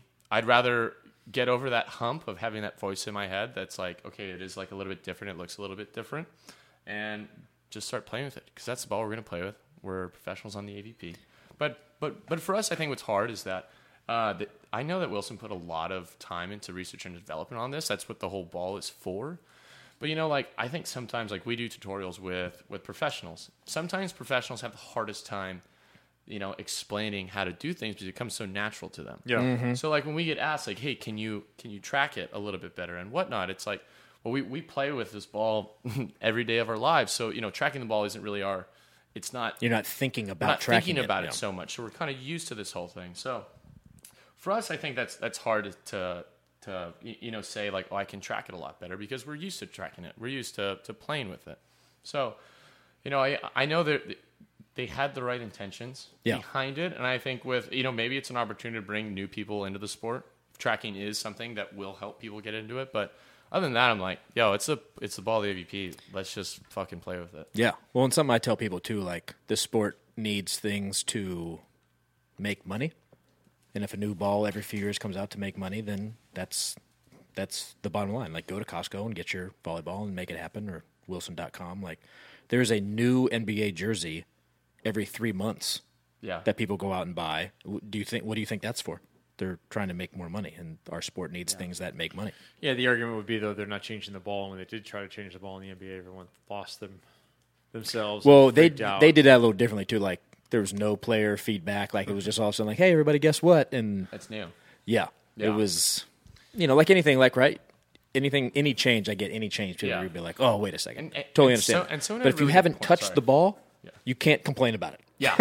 No, you haven't even seen it. Seriously. They were complaining about it before they hadn't even seen it. But So I posted a picture of it. A photo of it, and they're like, this is the worst. Yeah, a bunch of people were like, I hear it's awful. And no one had seen it. And I finally posted a picture like, I've confirmed it. It's awful. But someone had a really good point. They're like, I forget when this was, but soccer balls were only just black and white.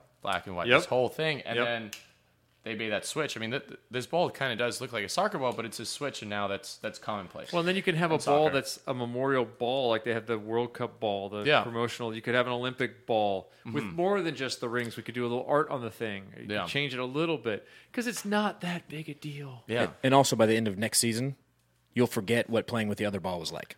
Yeah, I mean, like it'll come second nature. You'll be like, no, this is the ball. This is my favorite ball. Exactly. The argument quickly devolves into, I want to play with the old Spalding. Hey, that's cool, but by the way, that ball, when you got it, it was about this big. When you worked with it, it was about this big. And then if you let it play with it too long, it was this big and super slippery. And it was never round to begin with. Like, you'd be like, I don't want to play with this ball because it's not round. Yeah. I like the heaviness of it, like hitting it. That's fine. But didn't that hurt your shoulder? No. It was not round. Yeah, the not round part. The panels were easy to set. Yeah, and they want to go back to that. Like, no, guys. No, they don't. Yeah, that's it. That's a non-starter. That's like the neighbor to one of my projects in Nashville. It's just there. I was talking to my guy. One of his Monopoly projects because Kevin has land and gotcha. And properties. We're finishing up these townhomes, and one neighbor is super angry about the whole thing. And they went over to him kind of when dirt was moving around, when foundations were going in. They said, hey, John, how can we make this right? What can we do for you?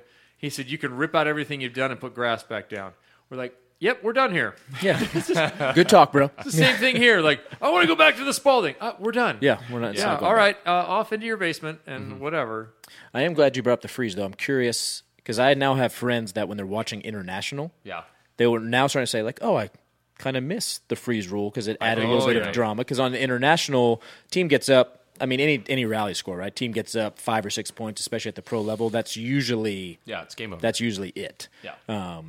How long do you think it took you to get used to the freeze rule? I mean, what happened 3 years ago? 4. 3? 16 in Chicago. We're at the very end of 2016. I was pretty new to the tour at that point, so I was like, let's do it. Yeah. I'm in. And I've benefited from it. I've been negatively affected by it, but I think at the end of the day, it adds another entertainment factor to our sport, which I think is phenomenal. Like, down 14-9 in the third, it's like, okay, game's over. I'll never talk about that game ever again. Ever again. Or that team comes back and wins, and it's the most talked about game on social media, on the broadcast, on the next tournament after that, and it's creating storylines, and that's what we need. And I think that was part of Donald's thinking with that. As the DJ, I start to get concerned that I'm going to run out of music. But entertainment-wise, I'm completely entertained by it. I was talking about this with somebody from higher up in the volleyball community in one of the organizations just on Saturday or Sunday. And volleyball does this, right? It's just there's no crescendo to it. The straight line for those of you who aren't watching the show currently on Facebook Live. The first point is the same as the last point. You're just sort of and you might have like a little competition, or you might reach the end and nothing's happened really. There's never been any exaltation to the storyline or the arc of the set or the arc of the match. It can just be you blow somebody out. Here, at the end, I used 14-11. Like at 14-11 in rally score, in FIVB play, third set, it is over. Yeah. Maybe 5% of the time something crazy happens, but it is over. I bet it's less than 5%. I agree. Yeah. Generously 5%. Yeah. That wasn't, And so, but at 14-11, it is nowhere near over in the freeze. No. Like if you're I would on the say 11, 14 anything. Yeah. I still like a seriously. But at 14-11, you feel good. Like, hey, there's a shot. Yeah. Where at 14-11 rally, you'd be like, nah, whatever. What's the mentality? And maybe it's not different, but what's the mentality if you are up and you're serving? Are you going back and ripping your jump serve, or if you're if you're ahead, like, do you just do your normal serve? You're done the whole match. Where like if you're down 11-14 and you're serving, why not try to go for an ace? Because you don't necessarily lose anything if you blast it out of bounds or blast it into the net. Well, it's funny because I've gone back and forth with that. I think it's another mental factor to this game that makes it complicates things for players. I've been on the side where I've been so confident, and then once you reach that 14 and you're still up, it's like, oh God, like, okay, I gotta put this away. Like the pressure. Even though you've been putting it away the entire match. Even though you've been winning this whole time. So I've had internal battles of kind of flipping that mindset, and I've gotten better at it. But it's like, I've gone back and I just go for it. And then when you're not getting your points going for it, you're like, okay, I'll ease up. And then things clench, and you're like, oh. But dude, I think it's entertaining. I think it's fun, and I think it helps define who can kind of grind it out. And well, we've talked on the show that sometimes we think that it puts more pressure on the team that's leading than it does on the team that has to come from behind. And that's how I felt it in some circumstances, for sure. Up or down, 14-11, 14-10, whatever, I'd rip it, but that's just sort of my own.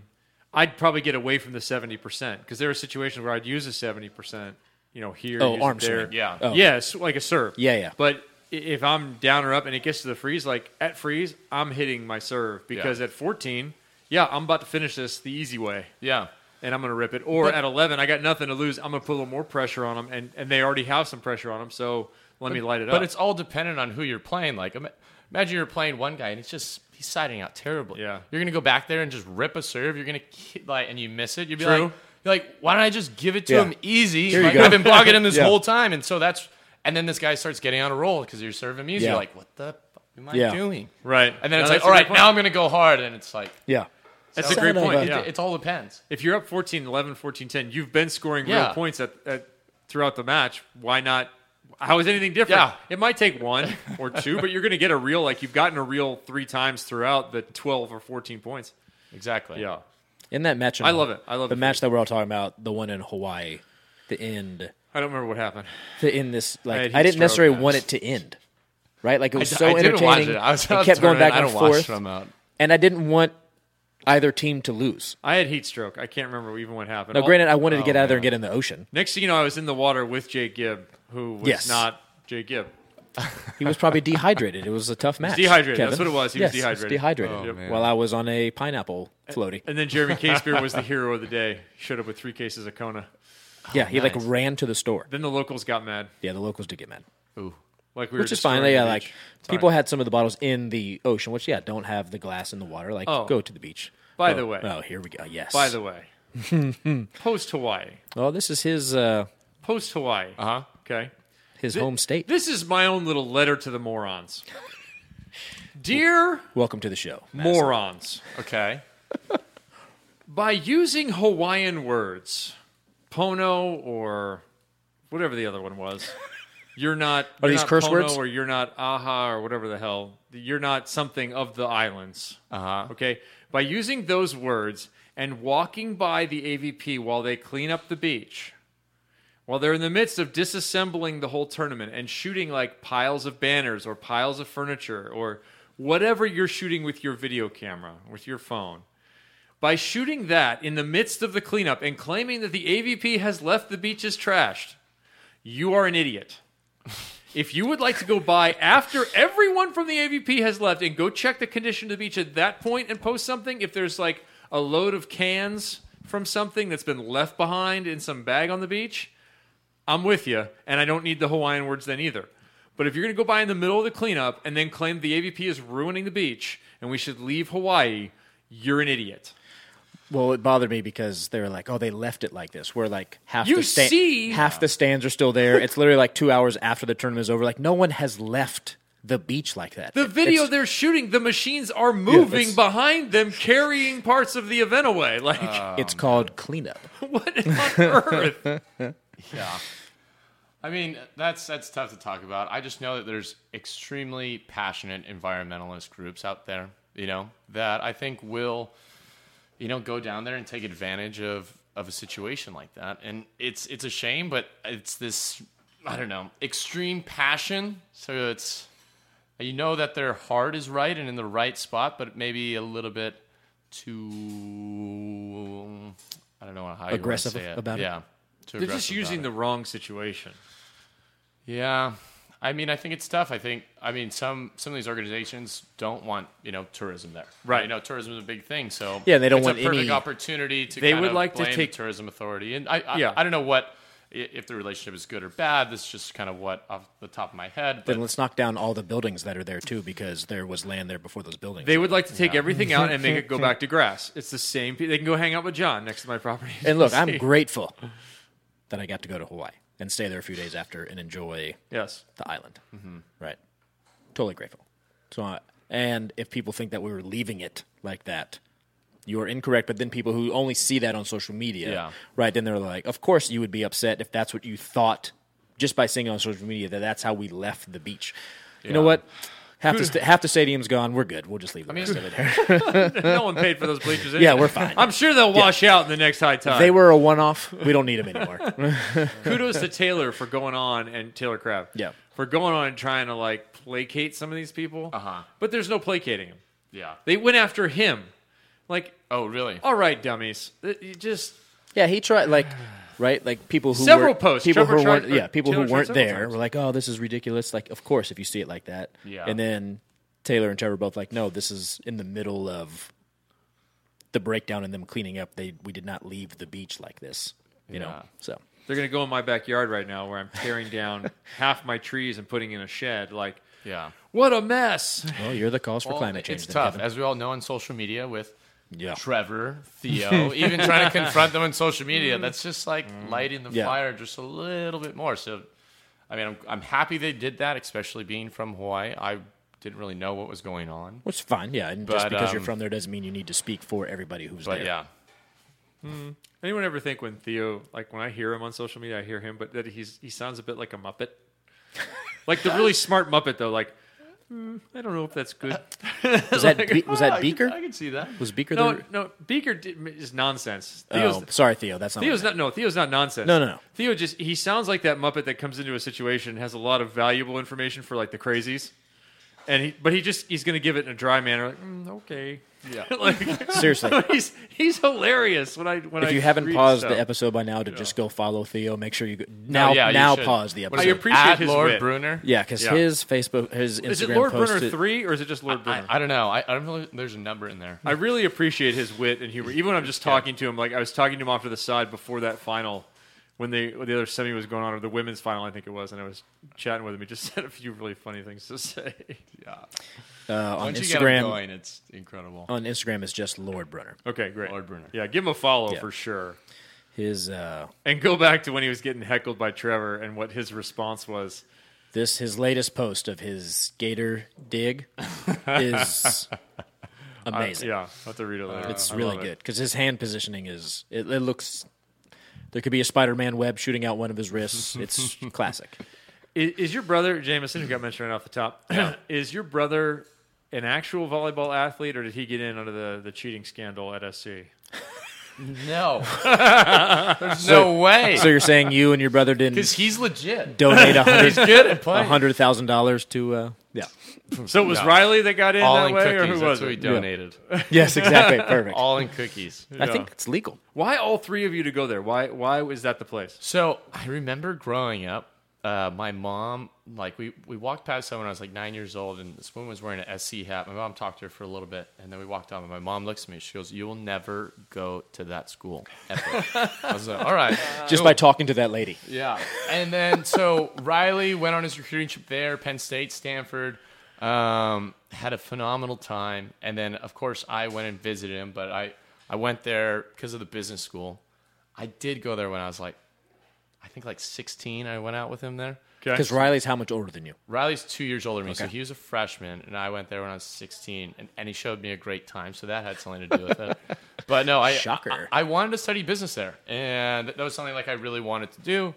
The other schools I was looking at didn't have like very like concentrated business programs, so that played a lot into it. And you know, I did business there, and then I got injured my senior year, so I redshirted, and I looked for a major or a graduate degree, master's degree, and I went into communication management, and that's kind of where we kind of started. I started playing around with like cameras and videography and kind of learning about content creation, and that's kind of where it all started for me. So, best decision I ever made. Yeah. So, but then Jameson ends up making the same decision. Jameson made the same decision. Cookies. I mean, we all know it's cookie money. Totally. No, it's definitely not cookie money, and nothing's been proven. Yeah, exactly. Yeah. Or the women's volleyball side. No, I think Jameson, he saw, our experiences there. And I think he just felt like it was the right place for him. He was kind of like us, spent a lot of summers in Southern California. Yeah. And I did too growing up. I kind of just like spent every summer in Manhattan Beach. And so it just kind of felt, I think, comfortable for him. Being here, being in Southern California, I know he loves the school. I know he loves the school, loves his coach, Nygaard. And so I think he just like felt like the right fit for him, being in Southern California. Did you guys come here and spend time with Owen? Yeah. Who lives in Manhattan Beach? We spent. Owen? Oh no, your uncle or no? It was like a random kid I met playing beach volleyball, and we ended up playing in every AAU tournament together since we were like 13 to 18. Oh, that's fun. Yeah, Right like on. our parents met at JO's when we were 12. I needed a partner. Very cool. Teamed up with him, And so we ended up playing every summer together. So I just come out here and play. Oh, very cool. Yeah. Very cool. And there's actually a Suicide Doors connection here because Cam Green, who played the conga drums at Suicide Doors live events, was coaching when they were in school. Yeah. Oh, that's right. Yeah. He was our coach. I've been to 2. I actually tried to go to one Suicide Door event at the Avalon. Yep. And I went in, brought some friends, waited till like 2 a.m. to wait for us to go on. And I was like, what happened? And you were playing upstairs, right? We were at the upstairs. We were at the Bardot side of the Avalon. So he's actually in the building playing? And yeah. By the way, I just want to point out that they were the only ones that got confused on that. I'm not saying it's my fault. I'm not saying it's their fault. I'm not saying it's their fault. I'm just saying that is. But then I've been to another one of yours. Yep. Like, yeah. Like, what is it? Like Hollywood somewhere. Yep. 2 of them, I think. Was that there was one with like a water fountain in the middle of the? Yeah. That was one show. of them, and then the other one was like, I forget what it was. Yeah, kind of like a loungy place. Kevin has been to one too. So Silver Lake. Yep. Yeah, that was fun. Yeah, that's rad. That was very cool. funny. Yeah. What's been the reaction overall to your guys' YouTube page? How well is that doing, or can it do better? What are the plans for it in the future? No, I think it's doing extremely well. We're growing at a really consistent rate. I think for us, we just try and we're kind of testing the limits on the stuff that we can do.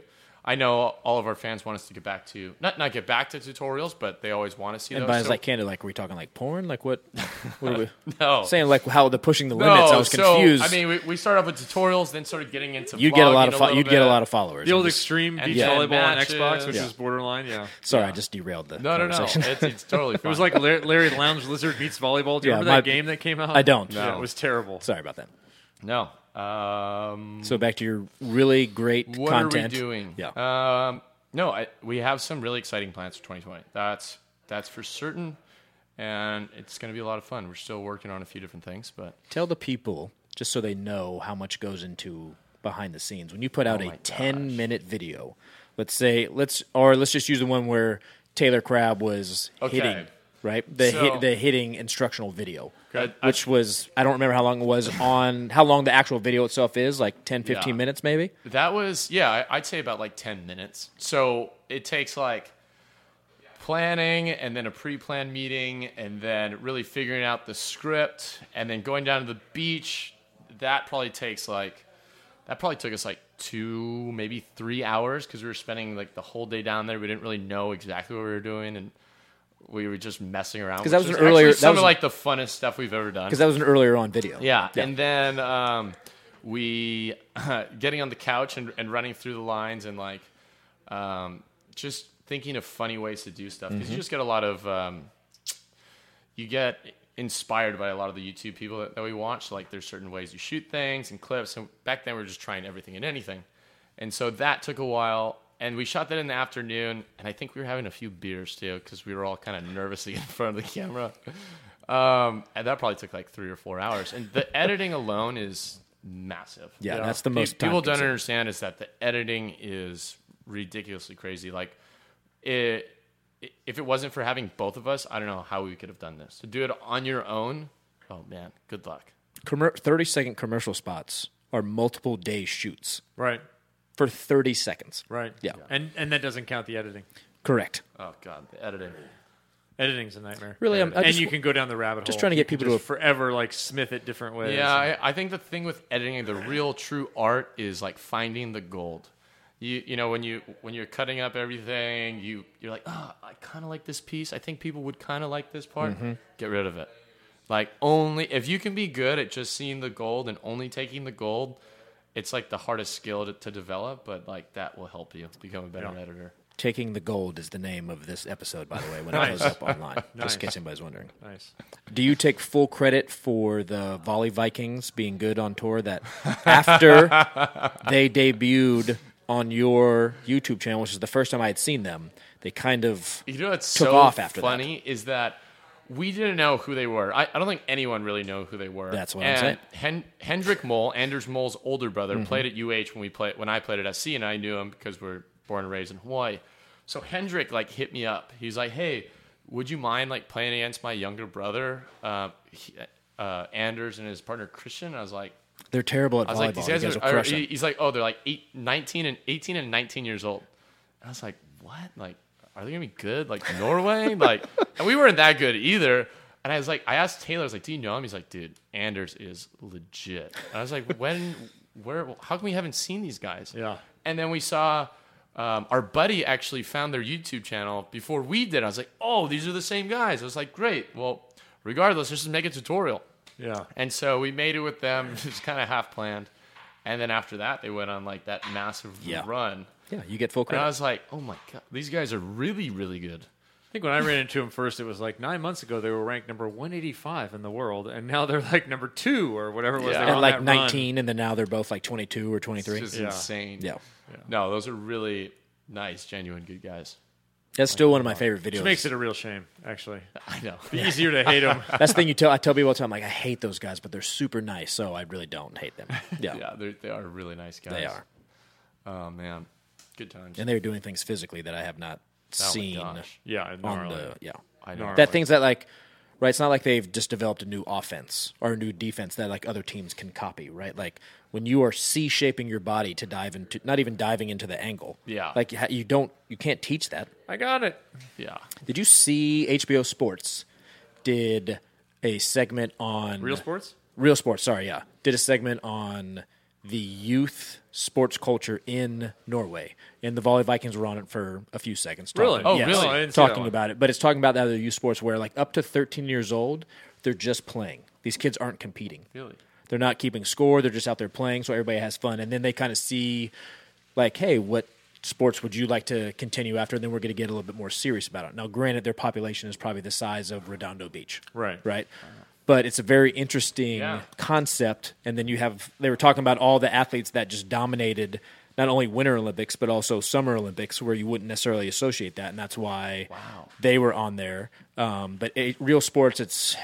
Wow. It was They're gonna dominate snow. They're yeah, gonna get snow. It was earlier this year, but it was a very cool segment. Obviously, knowing them and then seeing them on that. And it's funny you say that. They actually, I think one of their best videos, they made a video on the academy where they grew up playing beach. Yeah, that's cool. They have a phenomenal video on their YouTube channel about where they grew up playing beach and indoor. It's actually, I think it's one of their best videos. It's pretty incredible. Check it out. Volley Vikings on YouTube. and they're one of those teams that like. I see a ton of volleyball, and you and your brother included this too. Like of people I really enjoy watching playing. Right, like I like everybody on tour. I enjoy the tour. I don't play favorites, at least out loud.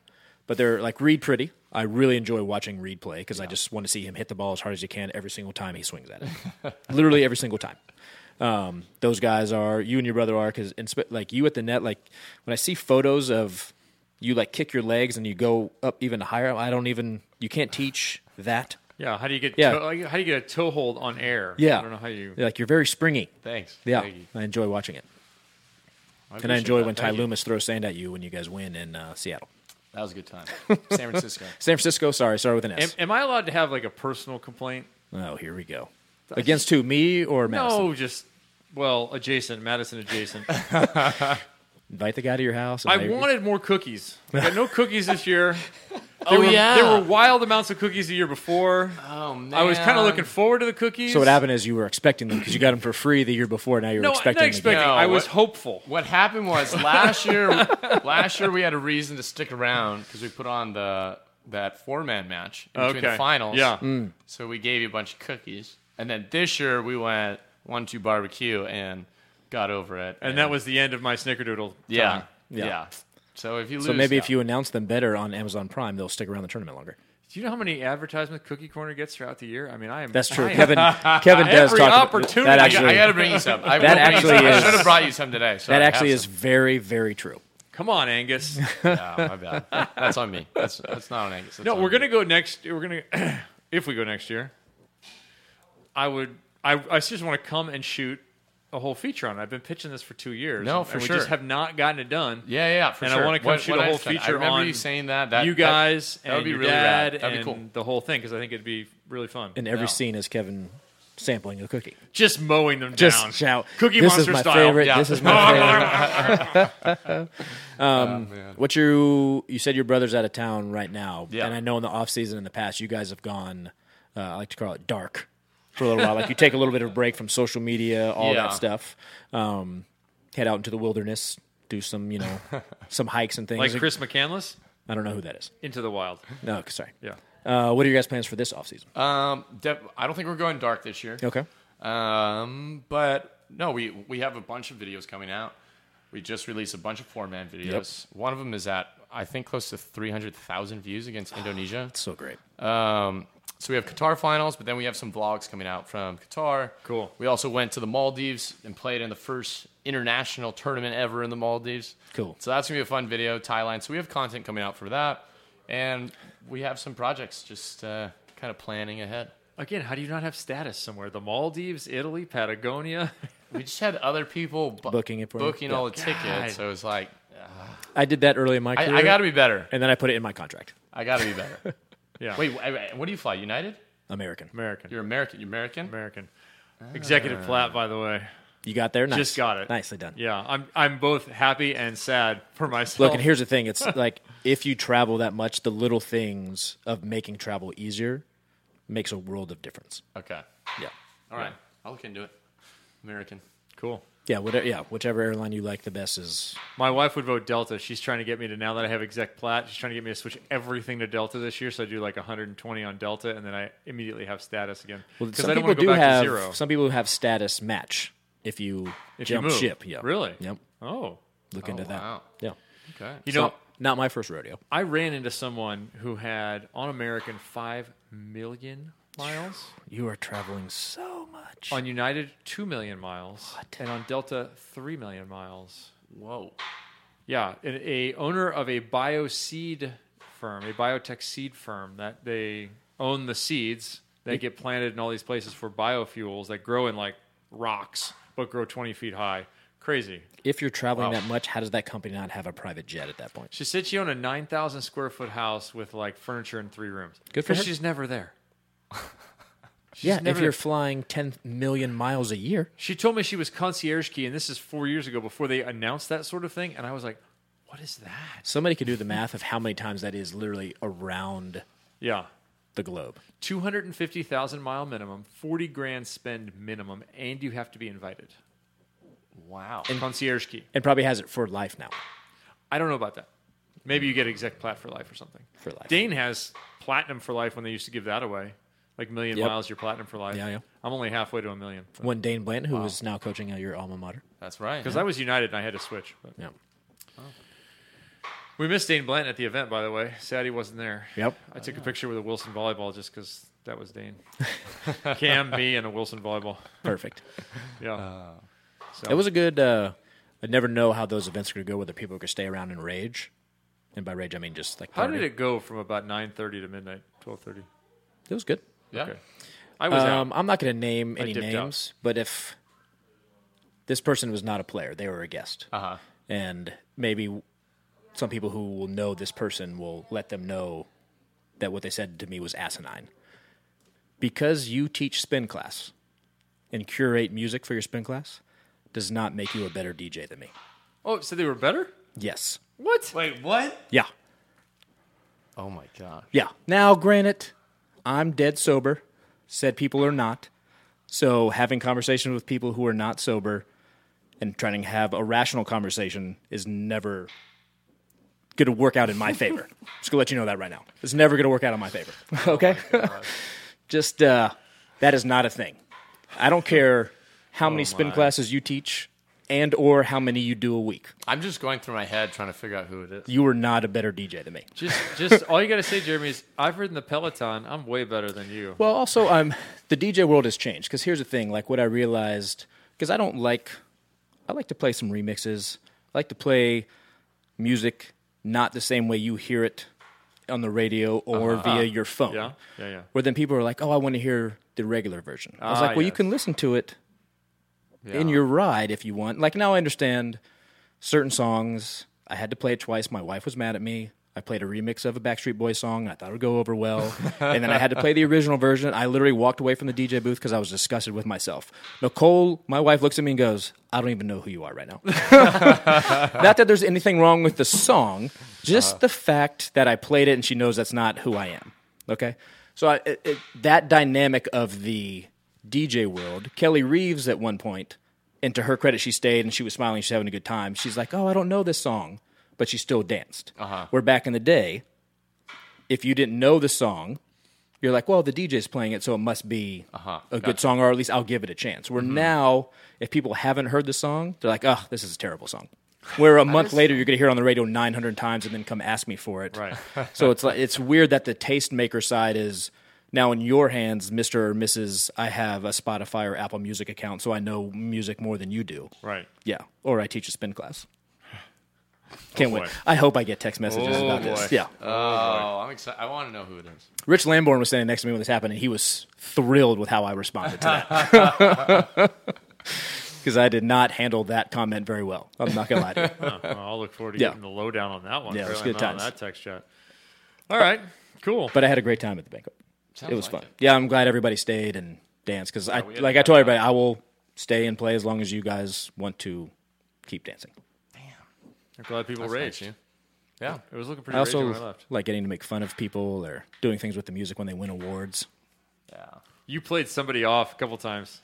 You're like, that's it. There was... That was funny. I think it was Troy and Kelly Reeves or Billy Kalinsky and who won? Oh, Kelly Clays. Yes. Yeah, they were taking a long time with their speeches, so Yes. I had to play them off. Yes, that was it. Your speech is over. You're not saying anything, so I'm just going to turn music on. Did you at any time play Kelly Clays and Sarah Sponsil's songs or any section of their album that's going to drop? I don't know what songs are on their album. Kelly, Oh, is that coming out? Oh, yeah. I've heard rumors about They that. have a Christmas song, they say. Oh, They right. both did. I can't wait. They both did request music. I wanted them to sing it live. Kelly Clays had a whole dance routine to Timber by Kesha that she did by herself. It was actually amazing. And I think one of our social media guys enjoyed his time on the dance floor with one. What happens Kelly at Clays. what happens at the AVP banquet? Kevin stays at the AVP banquet. Okay. Just saying. I got some questions. Sarah Sponsel. I'd be happy. Sarah Sponsel, who I have never spoken to prior to that night or been introduced to. Obviously, I know who she is. Yeah. Came up to me and asked me for a song, and I literally looked her in the face and I go, "Do you know who I am?" Oh, good for you. Very good for you. What did Because Sarah I usually do? hate it when people do that, but you have every right to do that. I just did it for my own you have every enjoyment. right to What do did it. Sarah Because do? that was like her third time coming up and requesting a song, and I'm like, I'm curious. To her credit, she goes, "Yes, you are DJ Roueche," and then we high fived. Okay, Yeah, so great. She's super Okay, cool. Yeah, She's great super credit cool, to her. Sarah, yeah. I love it. Really, I found myself highly amusing, so that's why I did it. Because I was like, this is her third time coming up here. I Seems wonder if like I she missed actually out. knows who I am. You were there for a little while, saw you. I should not have left early. Left all good. early. I should have, and I did. And it worked out for everyone You involved. needed to leave early. Yeah. The party didn't I end didn't long. even know that I needed to leave early, but then halfway to my hotel, I This is knew I all- needed to leave early. Also off air topics. This is off-air topics, yes. All right. All right. All right, I think we've exhausted it here. Madison McKibbon, thanks for sitting in, man. Yeah, thanks for having me. It was Man, fun. it just means we have to talk Snow Volleyball at least for our next 2 episodes. Well, there's only 2 episodes. That's left. what I'm I can saying. handle that. It's no problem. Dang it. And then the party episode, so we'll see what happens there. Oh, man. Yeah, we will have a couple more episodes, kids, before this show hits the... Yeah, we're retiring. I heard. We've been Hits doing this the for end. a while. I'm bummed. And I don't know that we won't be back once in a while here or there, but... And I do appreciate as a all the regular people show, it's over. that have come up to me Yeah. saying they're bummed at the show. I appreciate, thank you for listening. And people that I've never met before and just come across. And That's they're like, rad. hey, yeah. So I do appreciate all that. It's been a good run. I appreciate that as well. That's a great sentiment, Jeremy, because people say, hey, why are you going away? We've done 11 seasons. It's been 11 years of this show. That's incredible. And I've enjoyed it. We've had great conversations with so many people in studio, especially in the last couple of years. We've had some legends in here that I've thoroughly enjoyed. Still, the greatest fail of this show in 11 years is having Gabby Reese here for an hour and a half and taking 0 photos. We have no photo evidence of it. 17-year-old me was too freaked out even to try and take a picture with Gabby Reese. 17-year-old me was... She was our only guest that show, and she was here an hour and a half. And she's supposed to be here for 40 minutes, Yeah. and she stayed. So I really have appreciated the people. And I meant what I said at the banquet to all the players about, especially, and what I should have said too was, especially when I come into the players area or I'm just out asking inane questions, trying to entertain people, but all in the framework of trying to promote this sport, the tour, and the players involved. That's my motivation. Not to... I'm not becoming a star off of the whole thing. Like Yeah. I'm just trying to do a good job and have it be fun and make it fun for the viewer. No, I feel you. So, and I really appreciate. I did say at the banquet to the players, I appreciate everyone's willingness to participate on like a 95% basis because I understand what's at stake. Yeah. And I'm glad you guys understand what's going on. Yeah. At the same time, like hitting balls in the middle of the semifinals. That kind of And mention your sponsors. every time, mention your sponsors. So how did you do please. that match? Well, I did great, and I'd like to thank my sponsors X, Y, and Z. Yes. That's what Kevin Write wants it. every player to do every single time he talks to them. And for goodness sakes, write it in your contract that every time you mention them on Amazon Prime, if you are on camera and you mention them, that is $200. That is $500. That is every single one. Yep. Bam, money, because that is worldwide advertising. Yeah. So airline in your contract. And tell your sponsors every time we mention you on Amazon Prime, here's more money. I don't care if I ask you, like, what did you do to your beard this morning? It looks amazing. Be like, well, this morning I went with a new, whatever exfoliant on my face, and then I went ahead and conditioned the beard, and it was incredible. And I want to thank my sponsors for getting me here to the tournament where I can make my beard look good and put it on national TV. That's great. Mention them, whatever Well, it is. also- I'm get going to to write them. it in. Thank you. Well, I for also that. think it's all learning experience, too, where if you haven't had that before, right, as a player, like that kind of talk like you weren't used to doing before. So it's just getting used to it. Yeah. I do, before we go, want to give you and your brother credit for the YouTube channel. Has spawned other people to do similar things. One, Kelsey Robinson, who was on this show, mentioned that she gets a lot of advice and help with her videos and vlogs and all that stuff too. Like she is, yeah. She so you guys are is a great personality. Yeah. You guys are helping. Thank you. The I sport in appreciate it. general, Thank helping you. other people do I it too. appreciate that. Yeah. I really Totally. do. Thank you very much. Yeah. Yeah. Cool. Well, thank you for having me, guys. Nailed it. We appreciate you being here. The Net Live is over. Get Tall Slim Tees 10% off with code volleyball. Go ahead and do that. We appreciate you, the listener. We appreciate everyone that's ever supported this show and been a part of the Net Live. A few more episodes to go before it all turns to dust. And then we got to find a spot to put the archive. Someone's going to host it. You can go back and listen to the 450 episodes of this mess. I'm Kevin. He's Jeremy, and one of the McKibbons. Go back to the beginning. We're not sure which one. Thanks, Madison. We're out.